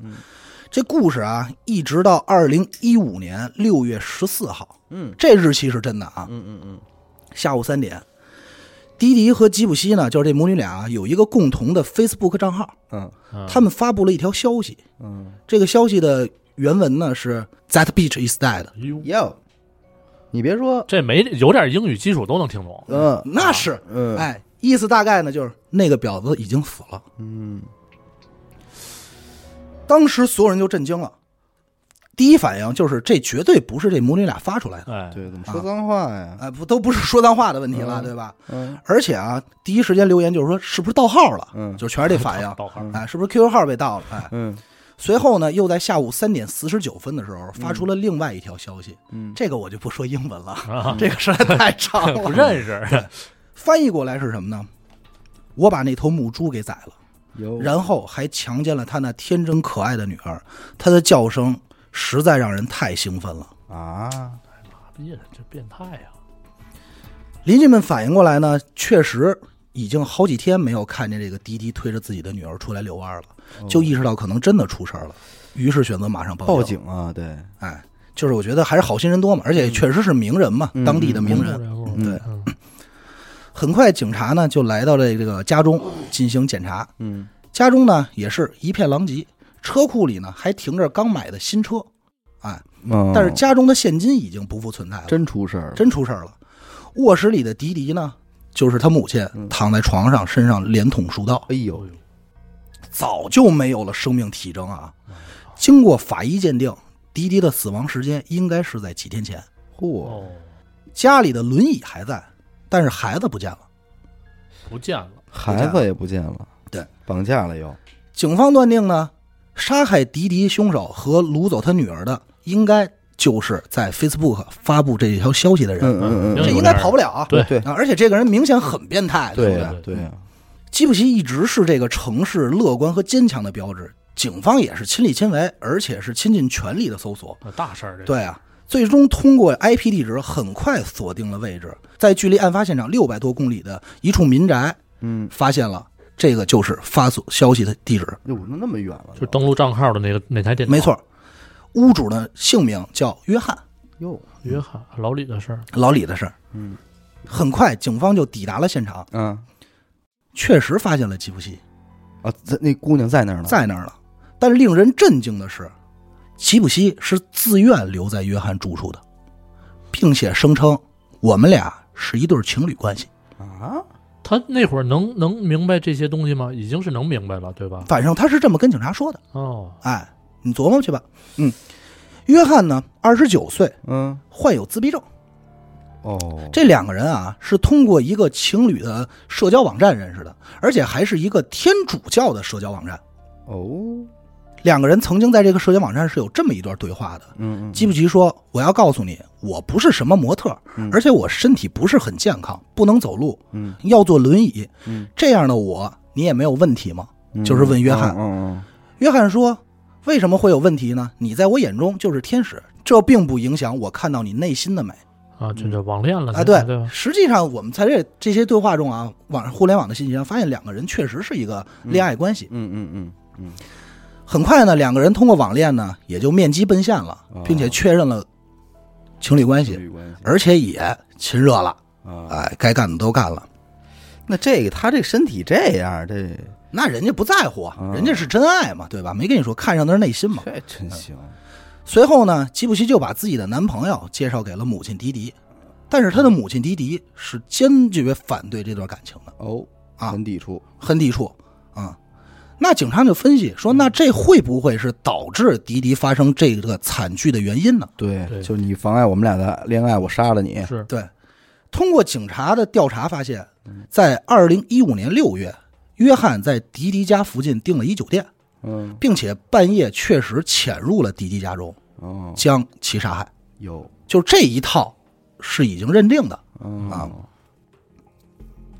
到这儿呢，整个案件基本上呢就水落石出了。那肯定啊。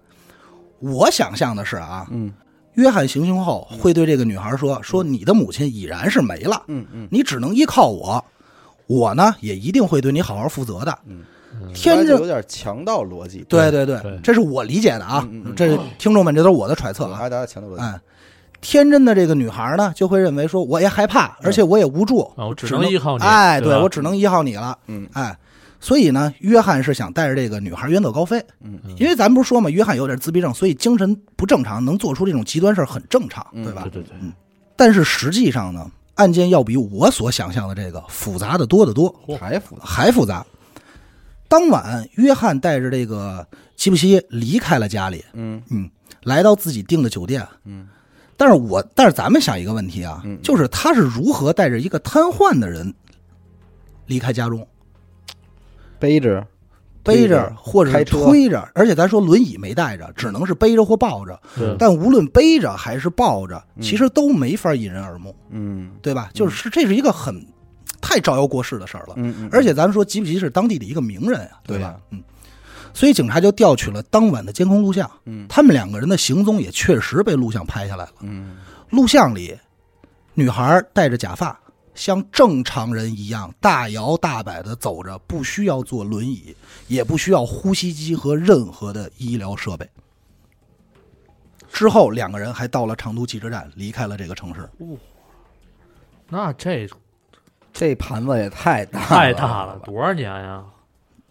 你听着呀，2015年嘛，91年出生，15年10来岁，91年出生，不是这一年24，对他本命年，这可以啊！我操，到这儿啊，现在我们就知道，女孩身上的所有病症全是假的，全是假的，是一个巨大的骗局。她再正常不过了，没有染色体异常，没有先天不足，没有肌肉萎缩，没有癫痫、白血病、癌症，什么什么全是编造出来的，倍儿好，太好了！哇塞！哎呦，那这骗局有点大。咱不是说过吗？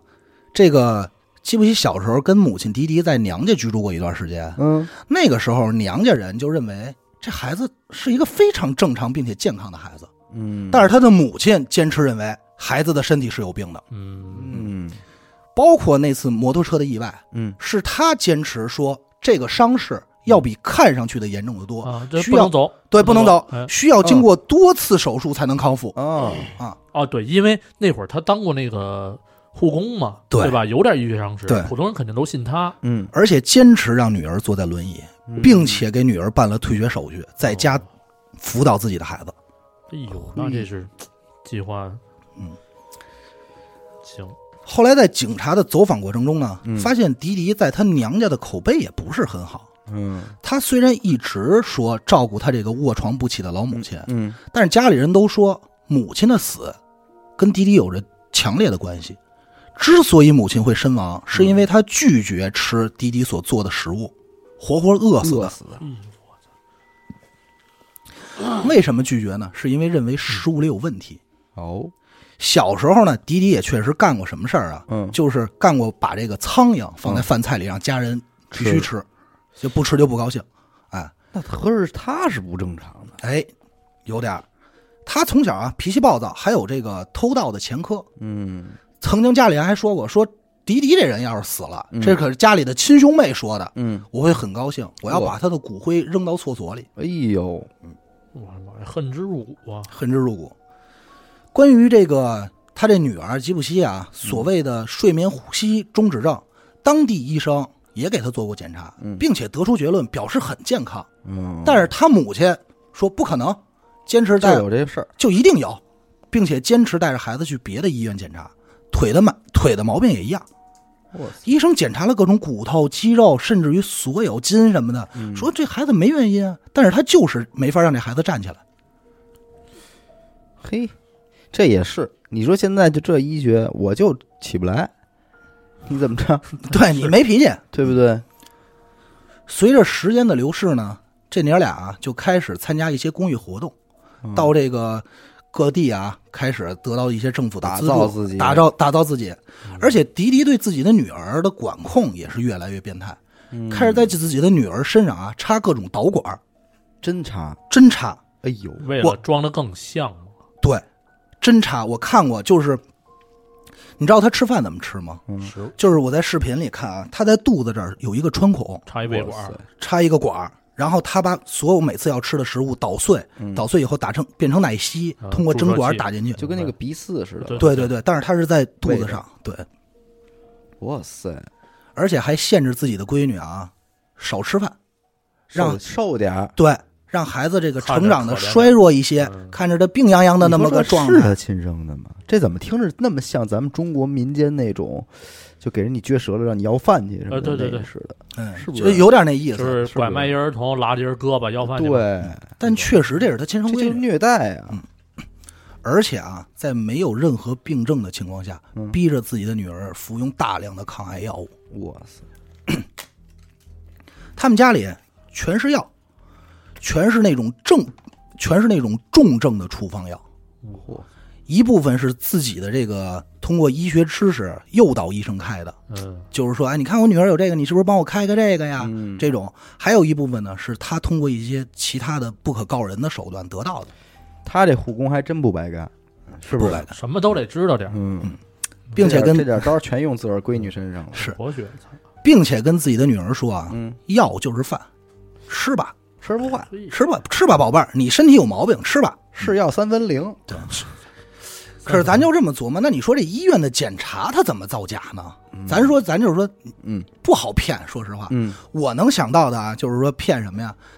就是说，你这比如小时候，你比如想装发烧，都是拿热水浇一下，对，赶快或者倒甩2下，对吧？浇50多度。不是，我告诉你，我上课的时候啊，我边上暖气，往脑门子贴一会儿，说老师我发烧，老师一摸脑门，哎呦真烫啊，歇会儿吧。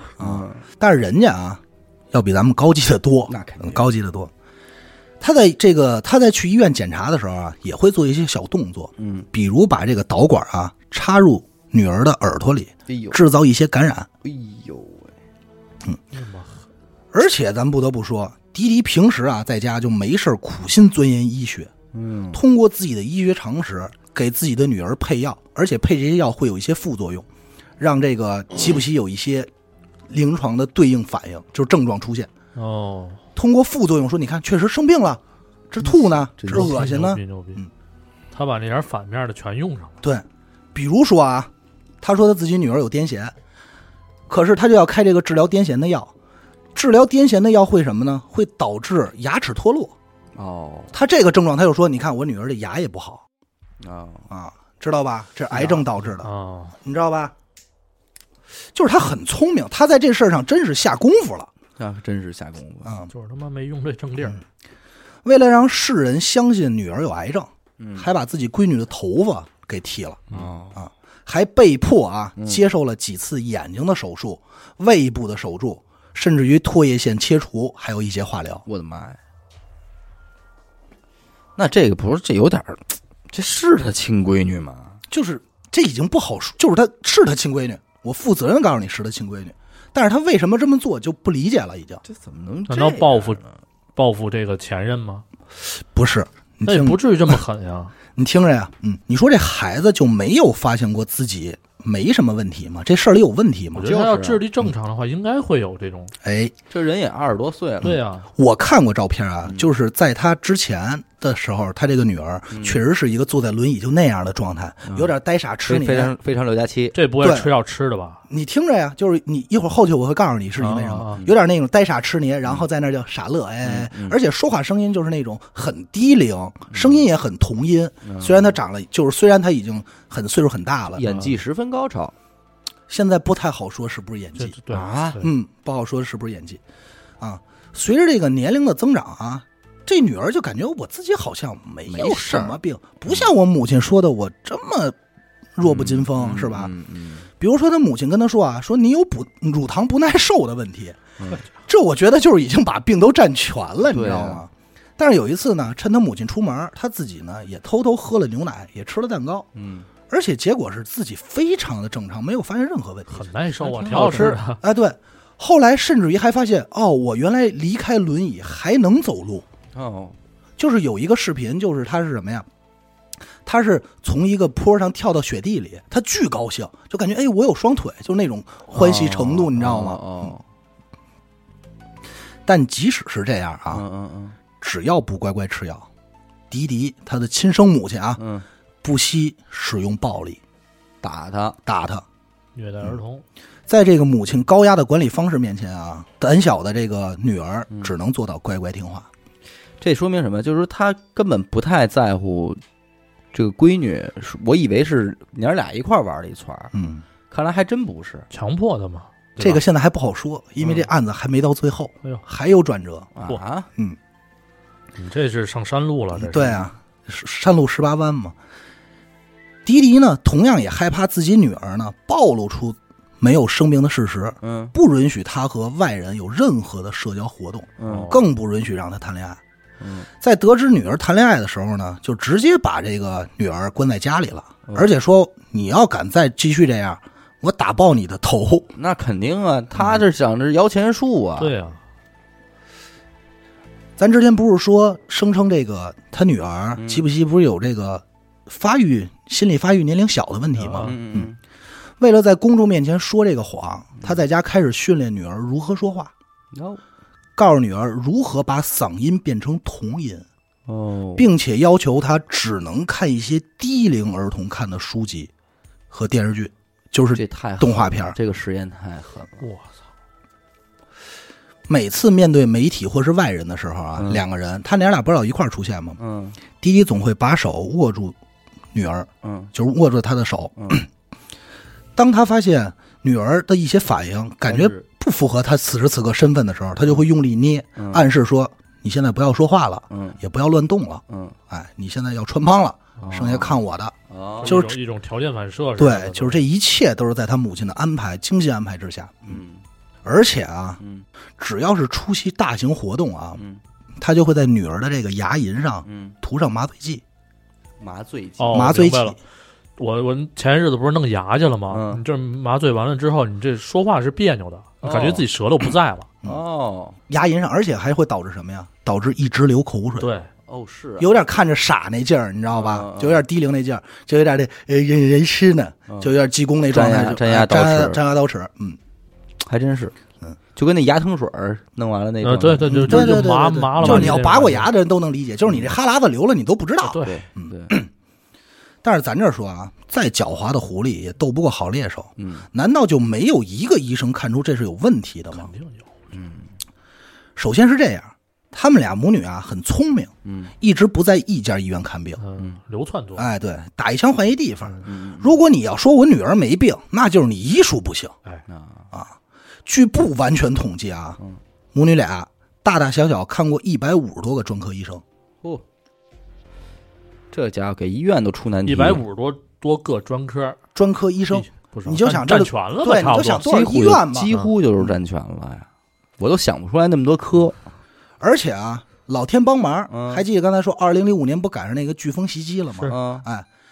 迪迪就声称说女儿的所有病历，包括出生证明，都在那场灾难中不复存在了，毁了。你无从查证，对吧？我每一次都是新的。你怎么说？你有以前病历没有？你重新给我检查呗，对吧？就是这混不吝，你这那你没脾气。但是其中啊，有一位这个神经科的医生，在给女儿做检查的时候，就发现吉普西十分正常，就开始怀疑，认为生病的应该是迪迪。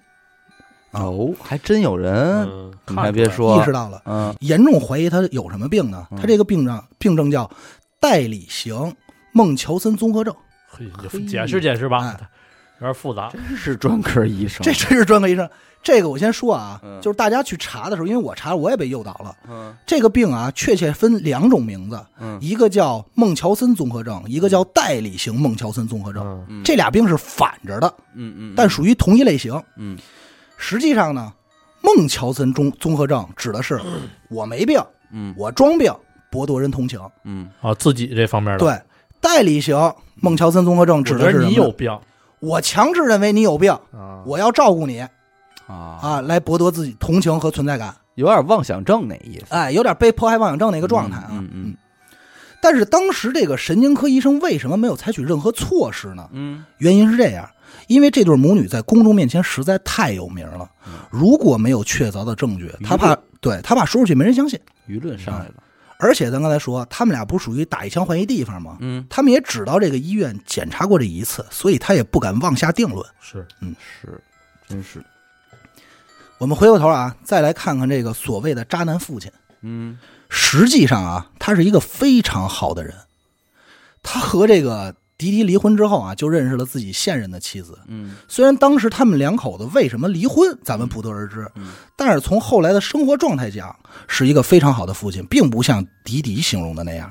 他首先有自己的一儿一女，而且这么多年来，每年每个月都按时的给自己的闺女寄抚养费，没有差过。最早的时候呢，女儿还和自己的父亲居住过一段时间，但到后来呢，迪迪就绝对不允许2个人来往了。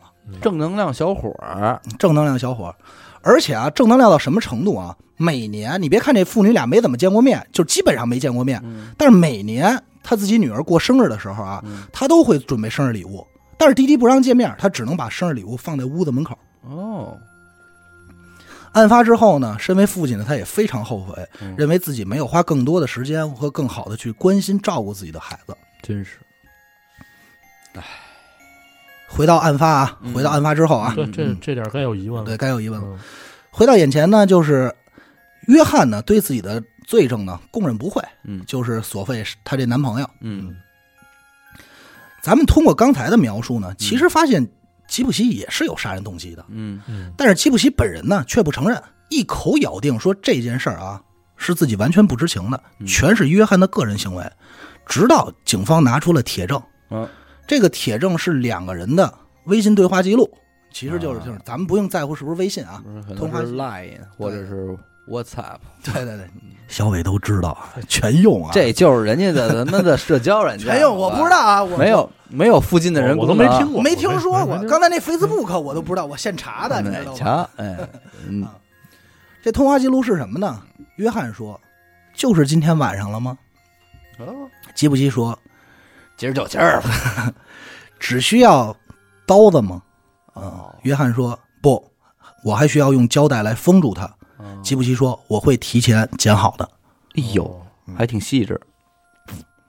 这个时候他才承认是自己唆使约翰杀害了自己的亲生母亲。案发当晚，吉普西呢为约翰提前准备好了刀子、胶带、手套，并且在半夜偷偷开门让约翰进来，然后躲在厕所里等着母亲被杀。完事之后，2个人还在隔壁房间打了一把，并且拿走了家里的4000元美金。他家应该有不止4000元美金吧？这公益明星也就这么多。为什么呢？就是买车买房了呗？不是房没买，房是公房嘛。对，车这个美国人他们没有攒钱的习惯，都是还账，对，还账，信用贷那边。对，他们没有什么攒钱就有就花了。然而在整个唆使的过程呢，是在网上与约翰的一些对话。他们最早不是网恋吗？而且还会玩一些什么呀？玩一些这种 cosplay 的游戏。这个吉普西扮演女儿，然后这个约翰扮演 daddy，就是怎么样，就是你知道吧？还有玩这些游戏。在这个过程中呢，吉普西告诉约翰说自己的经历，出身遭受虐待，还多次想要逃离魔掌，但是每次都失败，甚至于有一次被抓走了，而且被绑在家里绑了一夜。并且问说，你身为我的男朋友，是否愿意帮我杀掉自己的母亲？那这真是唆使的。约翰呢也表示同意，而且吉普西是深知自己的所谓的男朋友是有自闭症，并且患有双重人格的。也就是说他也有考量。对，等于说是顺理成章的完成了自己内心的这小99。而且我觉得后边还有一点，就是说如果他杀了人，法律可以不判他呀，对吧？直接关精神病院了就。但实际不是。这女儿呢声称这一切啊，我所干的这一切，包括这些话，都是在药物的作用下我才会说出来的。但是这个到底可不可信，咱们就不得而知了。因为我看采访中他就说，哎呀，当时我控制不住自己啊，因为我冷静不下来，我才会做这么愚蠢的事儿。那咱们就不清楚了。